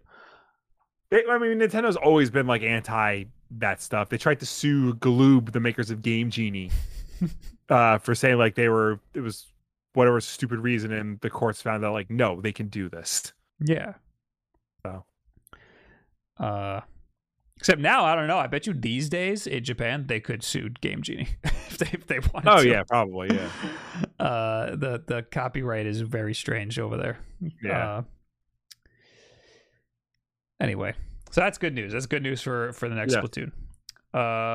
We got just a few more stuff to rapid fire real quick, like E3. Oh, EA. I'm sorry, EA. The other shitty company. EA reportedly seeking a sale or a merger. Electronic Arts is actively and persistently looking for a buyer or another company willing to merge with it, according to Puck. The video game company reportedly held talks with a number of potential buyers or partners, including Disney, Apple, and Amazon. It's unclear which are interested in fully purchasing EA and which are looking to merge. But in the case of a merger, Puck says EA is seeking a deal that would allow Andrew Wilson to remain chief executive of the combined company. EA approached Disney in March in an attempt to forge a more meaningful relationship that would go beyond licensing deals, according to a source. However, Disney decided not to push forward, perhaps because it currently focuses on its nascent streaming service. The publication said that the idea of a merger between EA and ESPN, which Disney partially owns, has been floated around the industry. Among other potential partners, however, it is perhaps Comcast, the worst company in the world, who got the closest to the deal. Comcast CEO Brian Roberts reportedly approached Andrew Wilson with an offer to merge NBC Universal with EA.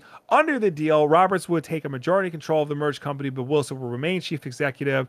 The people involved didn't agree over the price of the sale and the structure of the combined entity, though, and the agreement fell through within last month. That would be the worst case scenario. That is literally the worst company merging with the worst company. Here's what I don't understand. So there's been a lot of talk about mergers and acquisitions in the game industry for a while now, particularly with Microsoft buying up every company under the sun. But Sony's made their fair share of purchases. They bought Bungie, they bought Insomniac, they bought Bluepoint. Nintendo made a couple of smaller acquisitions as well. And it looks like Activision, not Activision, EA, who has always been like a Me Too company, like, oh, you like Tony Hawk? Well, we got Skate. You like Call of Duty? Well, we got Battlefield. Yeah. You know, they've always tried to like say like, oh, we have the things you like too, but the EA version of it. They want to get in on the merger game. But what they didn't realize is that all the mergers and acquisitions in the game industry are happening within the games industry. Yes. According to this article, they're reaching out to like fucking Disney, and they're reaching out to non-game companies. Disney famously years ago shut down its game development studios because it was costing them too much money, and they thought it was better to just license out their IPs to make games on. That would make the most sense, though, because they had the exclusive license for Star Wars. They notoriously fucked that up. But but that would have made sense for EA. And I mean, like, Apple has been like nothing but stop and start in getting into games. Amazon has been trying for years and like doesn't seem to be doing anything of note. Doesn't Apple have a good relationship with EA for their arcade situation? Isn't there a lot of EA games on Apple Arcade? Maybe. Am I making that up? But I mean, like, I mean, like, if Apple bought EA, like, you know, Madden next year is going to be an iPhone game. It's not going to come to Xbox or PlayStation. That'd be a wacky way for Apple to join the console wars. Yeah. Buy EA and be like, if you want FIFA, you gotta come to Apple TV. I think it would be a huge benefit to any of these companies to buy a game publisher, but I don't think they will ever see the value in it. And I think that it would make a lot more sense for like PlayStation to eat them up. But I don't know if there's any more money left in any of these big game companies to snatch up EA. Especially because like EA is like one of the biggest. It was like Activision and then EA. So they have to do another Activision acquisition. It would be insane. Yeah. This is dumb. This is a dumb thing.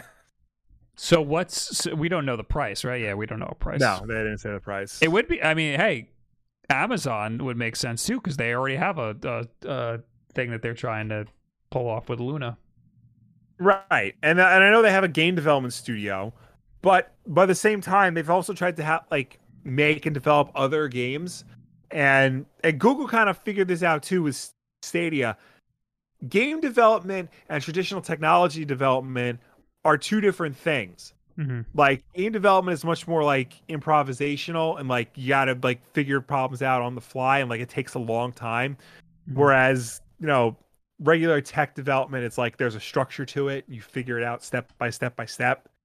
And like that mentality didn't work well with, you know, the gaming industry mentality. Yeah. I think in regular technology, you build the minimum viable product and then you iterate off of that as much as you can until the deadline, basically. But in game development, the minimum viable product will change all of the time, and it's an art. So like it might not, the minimum viable product might not meet the expectations that you originally had because it's subjective. Yeah, it's not like you're solving a need like you would in a normal tech development. Exactly. Yeah. Also, if a company were to buy EA, it might make sense to us for them to buy it, but like, does it make sense for the company to spend all of that money for what they want to do in the future? Like how much is Amazon willing to put into Luna development? Are they willing to put $70 billion? Because then they could just buy EA. Yeah. But they might not be willing to put $70 billion into the games race. Yeah. They might only be willing to put a couple billion, and they already have done that in other ways. So, yeah. So, and then like, other like, what the fuck is NBC Universal gonna do with EA? What are they gonna do? It just sounds awful. Yeah. It just sounds so stupid. All right, real quick, let's get to this other stuff. Activision Blizzard subsidiary. Raven Software they all voted to unionize. They've won their union vote. The votes were tallied today, and the union passed with 19 out of 22 votes with 2 challenge ballots. The election makes the Games Workers Alliance the first union for Activision Blizzard and only the second formal union in the U.S. video games industry. Wow. The vote is so it's a culmination of months of organizing and seems a concerted effort. So it's good. It's a good thing. These people have been fighting for protection for months now. There was a massive walkout when they laid off a couple of their QA testers. And finally, they pushed through and they got the vote. They have a union now. So they can start negotiating for better contracts, better pay, protections, and whatnot. Cool. And hopefully, and maybe we'll start to see a change throughout the games industry now because of this. Yeah, this is a good thing because I mean, Activision has been shitty. Yeah. So there needs to be some sort of representation for the workers. They need to get their voices heard. Also, friggin' Raven hasn't been great. The Call of Duty development stuff has been a fucking nightmare. So, or at least it seems like a nightmare from the outside. So this is good. This can only lead to good things. Yes, very much so. Anyway, next we have TikTok is making games. Games.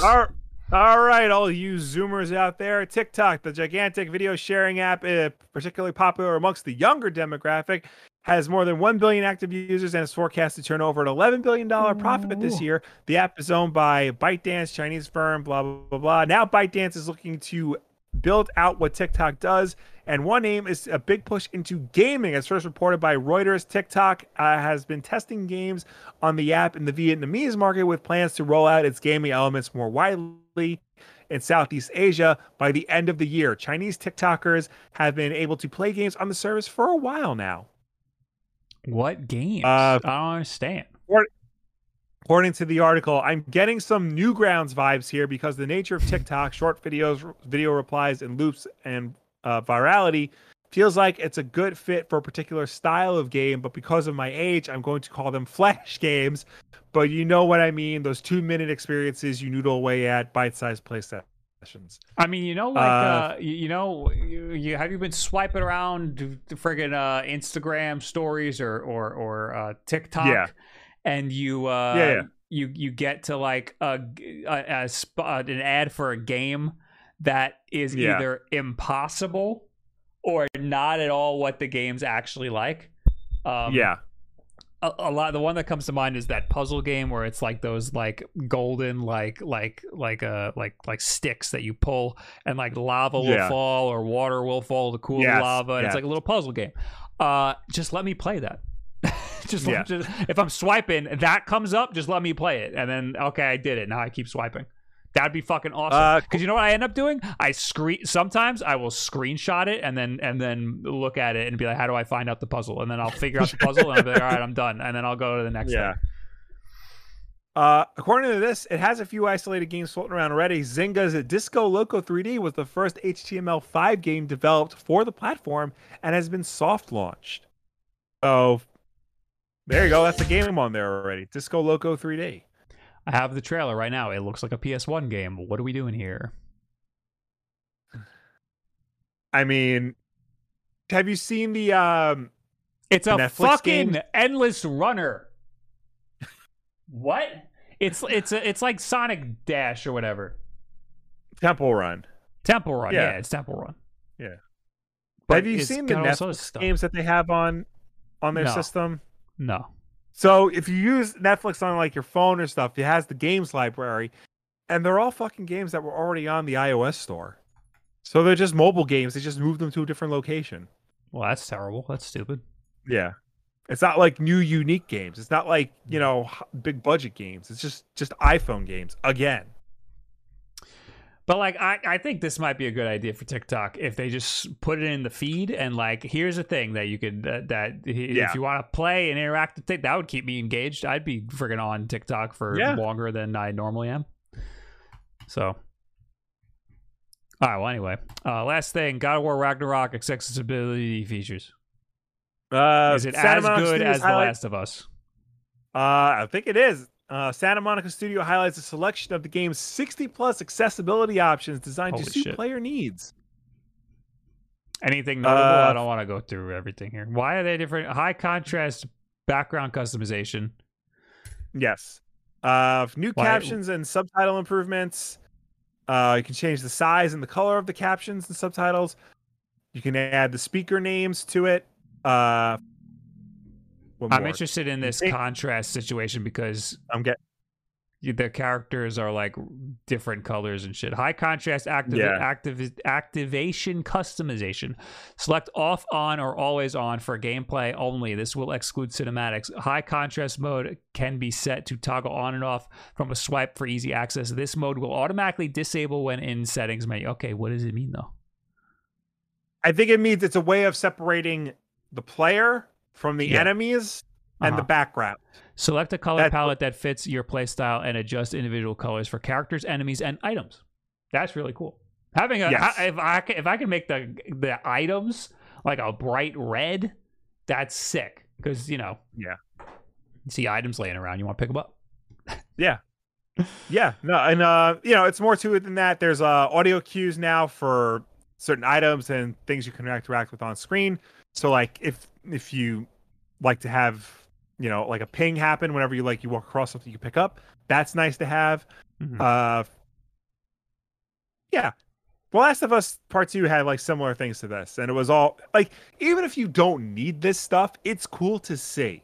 Yeah, like I don't need this stuff, but like this is interesting to me. Like it's a whole new way of looking at the game and a whole new way of like thinking about like how games are developed.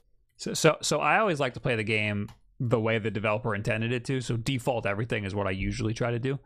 But there's people who are like, mostly blind, who this would be a huge help for, or even I know Last of Us Part 2 has options for dexterity too. If maybe you can remap buttons to do certain things. So like, of course that's helpful, but also like, if you're playing a competitive game, having like high contrast mode and other shit like that would be like hugely beneficial. But this is absolutely nobody's playing this competitively. Yeah. Maybe a speed run, but I mean at that point it's going to be like muscle memory anyway. Yeah. So that's great. We love accessibility options in games. That should be good. Accessibility options. Good on you, Sony. Good on you. All right.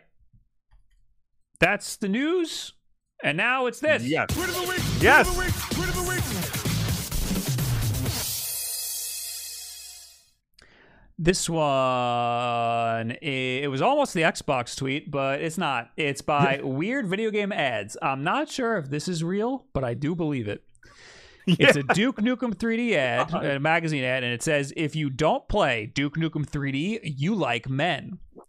And that's not the reason this is Tweet of the Week. The reason this is Tweet of the Week is the replies, which are all incredible. It's just people taking that and changing it a little bit. Wait, where are they? There was like 1 million.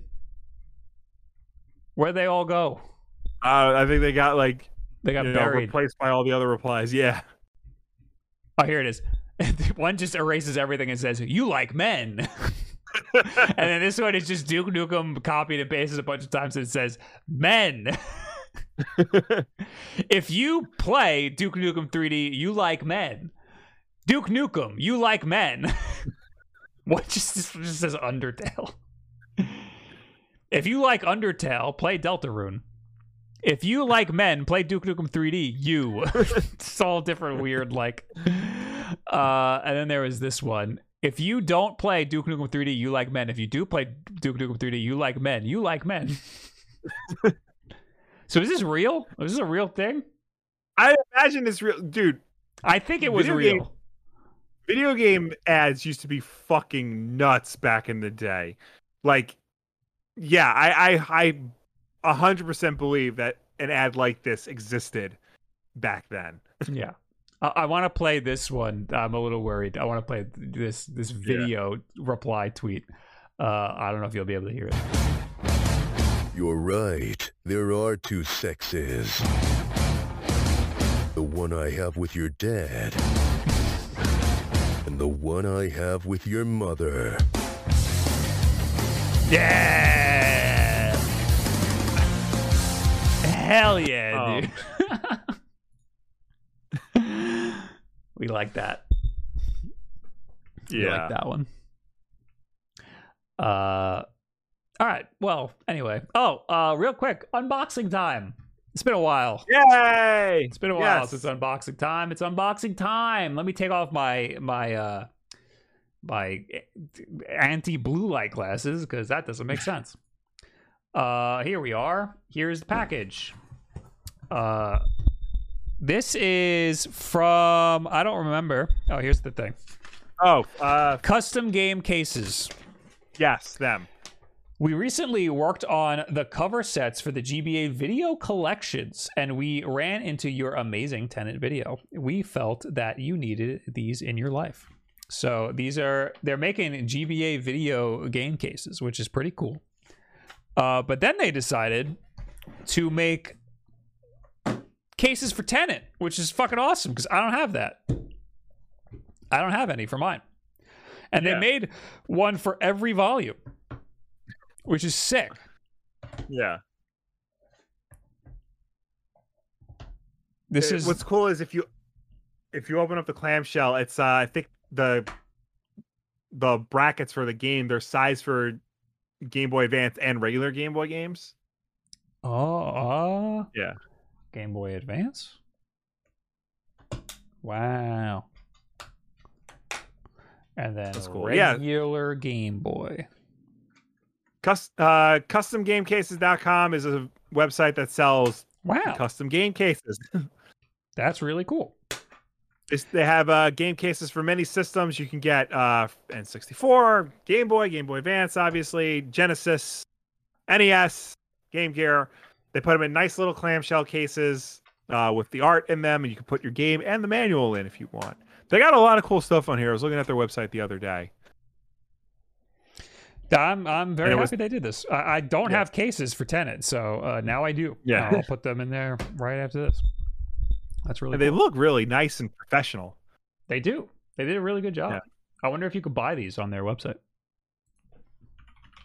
How many people have Tenet on Game Boy Advance? Anybody here have Tenet on Game Boy Advance? You can buy blank cases on their website. Yeah, then you can just print the cover, I guess. You can do it yourself. Yeah, but you can get Game Gear, Genesis, NES, SNES, N64, Game Boy, Game Boy Color, Game Boy Advance, Virtual Boy, and blank cases. Very, very cool. Yeah. Thanks for sending this over. All right, we're going to talk to people from last week's Wolf Den podcast real quick. Yes. People from the YouTube chat. Yes. If you left a comment on last week's Wolf Den podcast over on the YouTube channel, youtube.com/Wolf Den podcast, now we're going to answer you. Here we go. Also, Joshua says, 5 days ago, I wouldn't mind a Will only podcast. He sounds like Bob, but with a New York accent. What? That's funny because we both have New York accents. Do I not have as much of a New York accent? I guess not. That's weird. I mean, yeah.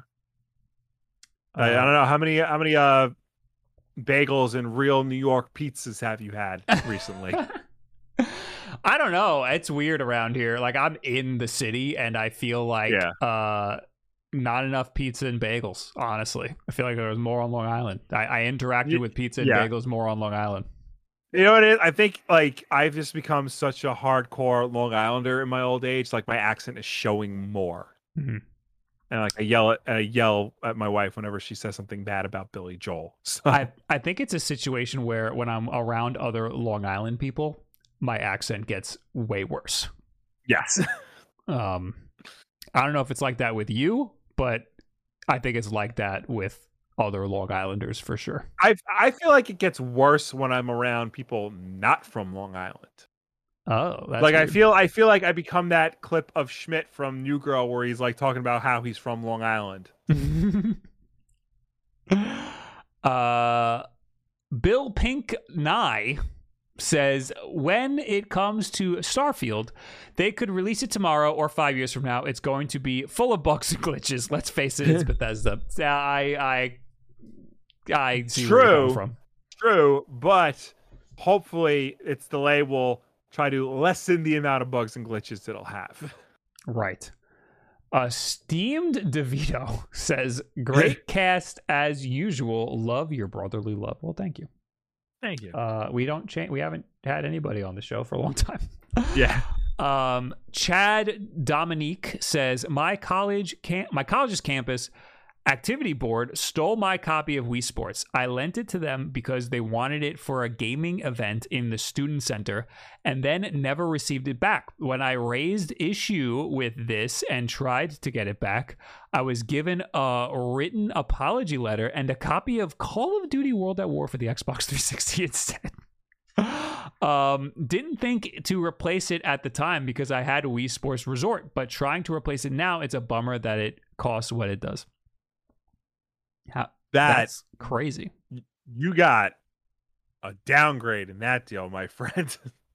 Yeah, I am really weird about letting people borrow games because for that reason. It's just a weird. Imagine like it's like somebody being like, "Hey, let me borrow $50," you know? Yeah, I think I might have to buy Spider-Man on PS4 again because I lent it to a friend and I'm never seeing that again. Oh no, that's a mistake. Yeah. Jazzy Gamer says, I don't quite understand the concern over Nintendo and backwards compatibility, specifically because GBA was backwards compatible with Game Boy, Game Boy Color. Wii was backwards compatible with GameCube. DS was backwards compatible. Okay, all right, we get it. Yeah, we get what you're saying. Switch's lack of backwards compatibility just seemed like a normal thing because of using cartridges instead of discs and no dual screen. So I just don't see the concern with the follow-up at the moment. The thing was that, yeah, everything was backwards compatible with everything. That's the concern. The concern is that like backwards compatibility is becoming like increasingly a much bigger topic than it ever had been when it comes to games. The Xbox Series is backwards compatible with everything on the Xbox One and even some things on the 360 and the original Xbox. The PlayStation 5 is backwards compatible with everything on the PlayStation 4 and eventually some things from the PS3 and maybe even the PS2 and PS1. The problem is Nintendo will see a trend and not do it. We've seen this before. Like when the industry was trending towards online play, the GameCube didn't really support online. When the industry was trending towards HD graphics, the Wii didn't have HD graphics. They always march to the beat of their own drum, even when following the trend makes the most logical sense. The thing is, it's not necessarily about backwards compatibility anymore. It's about account systems. Having one account that follows you from device to device. You buy an iPad and you log in with the same account you use on your iPhone and everything carries over. You buy an Xbox Series and you log in with your same account from your Xbox 360 and everything carries over. The fear is that Nintendo is not going to follow that trend for the next system, for the Switch 2 or whatever it's called. You'll have a Nintendo account, but maybe it'll be different. Maybe you won't have access to all of your things, and that's what the problem is. Well, that's what the problem is. Furukawa was saying that they're gonna try to do something with that, and that's what we talked about last week. I think that the reason we're concerned, even though Nintendo has had a good history with backwards compatibility in some cases, the reason we're concerned is because Switch has zero. There's nothing. There's no backwards compatibility at all, and that's the one thing a Switch 2 needs to change. Like, yeah, it uses cartridges, but so did the fucking DS. Where's my 3DS compatibility? The cartridges are like pretty much the same, like almost the same shape. Like, fucking let me put a 3DS cartridge in the Switch. I thought that was going to happen. If you watch my videos from back in the day when we were talking about the lead up to the Switch. This guy predicted the Switch. Yeah, one of the things I got wrong was I was certain that there was going to be a 3DS slot or something, or a way to put 3DS games in there. Because why not? If the screen's big enough, just do it. We do it in emulators all the time. Yeah. Anyway, now we're in the chat. Very quickly, though, because I have to pee. Yeah. Okay. Nintendo is good. Ass. Just the IP they release once a gen. What?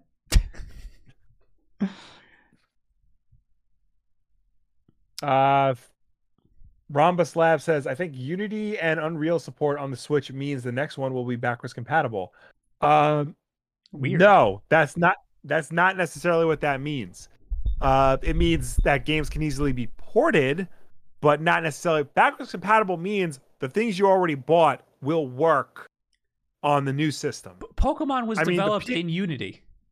Yeah.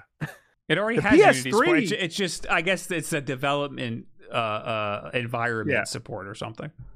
The PS3 supported Unity, but I can't play PS3 games on my PS4. Mm-hmm. So that's what we mean by backwards compatibility. Do you have a Steam wish list, Bob? I think the only thing on my Steam wish list is a Rainbow Six 3 Raven Shield, the gold edition. I think that's the only thing on my Steam wish list, because I get a notification every once in a while that it's on sale, and I always just forget to buy it. Should I buy, because I have gift card money on my PlayStation account, and the gold edition of Watch Dogs 2 is like $17 right now. It's $100 value. Should I just buy that? Are you going to play it ever? Not anytime soon. Then no. Okay. Definitely don't. I'll wait. It's not a deal. It's not a deal if you weren't going to buy it anyway. Right. I bought Resident Evil 3 because I was going to buy that anyway, but I don't know when I'm going to play that. The CPU in the Switch is probably not strong enough to what? Emulate a 3DS? What's that Mega Man collection? 3D? What's the Mega Man collection that you have that has DS games on it? 0? Yeah. So it can recreate, like, it can play 3D DS and 3DS games. It's just, porting it over to make sure it runs properly on the Switch hardware. And 3DS games are not hard to emulate. Hyrule Warriors. Hyrule Warriors came out on the Wii U and then the 3DS and then the Switch. It's the same game. So it can support 3DS games. My freaking Odin. Is my Odin more powerful than my Switch? It's fucking emulating 3DS games great. I don't know. No, yeah. I don't know what you want.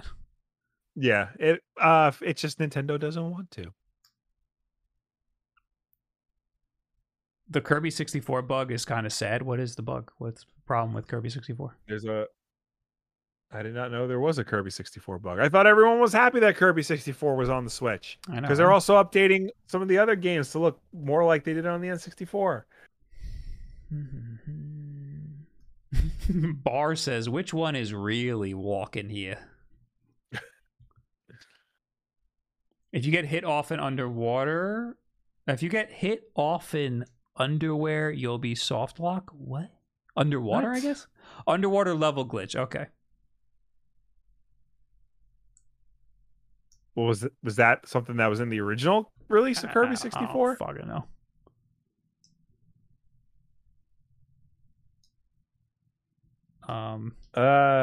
Can we talk about Ugly Sonic? No. No. It was a weird thing in a movie that was already pretty weird to begin with. Mm-hmm. So I have underwear glitches way too many times to be coincidence. If you get hit during invincibility frames in the underwater levels, you get stuck. Okay. That sucks. That sounds very bad, actually. Bob, what's your response about that what Nintendo said about being able to download games on your Wii? What did they say? Did they have an update? I mean, you haven't been able to download games on your Wii for years. What, can you do it now all of a sudden? I think they just got rid of 3DS purchases, right? Yeah, they're slowly phasing that out. I think they just did. I think it just happened. Well, I think they got rid of adding money from a credit card onto your account. Yeah, so you can't purchase anything with a credit card, but you can do it with like eShop money. Right. If you have, points and stuff, you can buy it. They're just low-key saying we're not going to bother anymore. Stop asking. Well, yeah, you haven't been able to do it for a while, so I'd imagine. Yeah. I mean, whatever. All right. We're done. Thanks for hanging out, everybody. Okay. Thank you for tuning in. Thank you for watching. Thank you for chatting with us. As always, the Wolf Den Podcast is every Tuesday night at 8 p.m. Eastern, right here on twitch.tv/WolfDen. If you can't make the show for any reason at all, we always put up as an archive version over on our YouTube channel, youtube.com/WolfDenPodcast. So you can go and check us out over there on demand whenever you want. If you prefer to listen to us rather than watch us, we're also an audio podcast on anchor.fm/WolfDenPodcast, and your preferred podcast service of choice. No matter where you get this show from, folks, please be sure to subscribe, rate, and review us, because that helps us with placement on all those respective platforms, baby. So apparently, I think they quietly just stopped letting you download stuff on the Wii. Like, you haven't been able to purchase stuff for a while, but even if you purchase, I think they quietly just stopped letting you download it. Oh, that's ass. And they just said, shut the fuck up about it. That's what Nintendo just said. So, I mean, that kind of sucks. Okay. Wood Streaming, go watch him. He's the other half of the other podcast that I do. That will be up every Thursday if things go well. Also, hey, other half of the number one podcast on iTunes, by the way. Yeah. We're just a lowly number 19 over here. Yeah. Hey, man. Which is still pretty damn good for I was gonna say, like, we beat out a lot of like shockingly more popular podcasts than us. I know. So keep it up. Rate us on iTunes. It helps out. Yes, that's why I say that shit at the end of every episode. You know? All right. Go say hi to Wood. Thank you all for being here. Goodbye. Bye.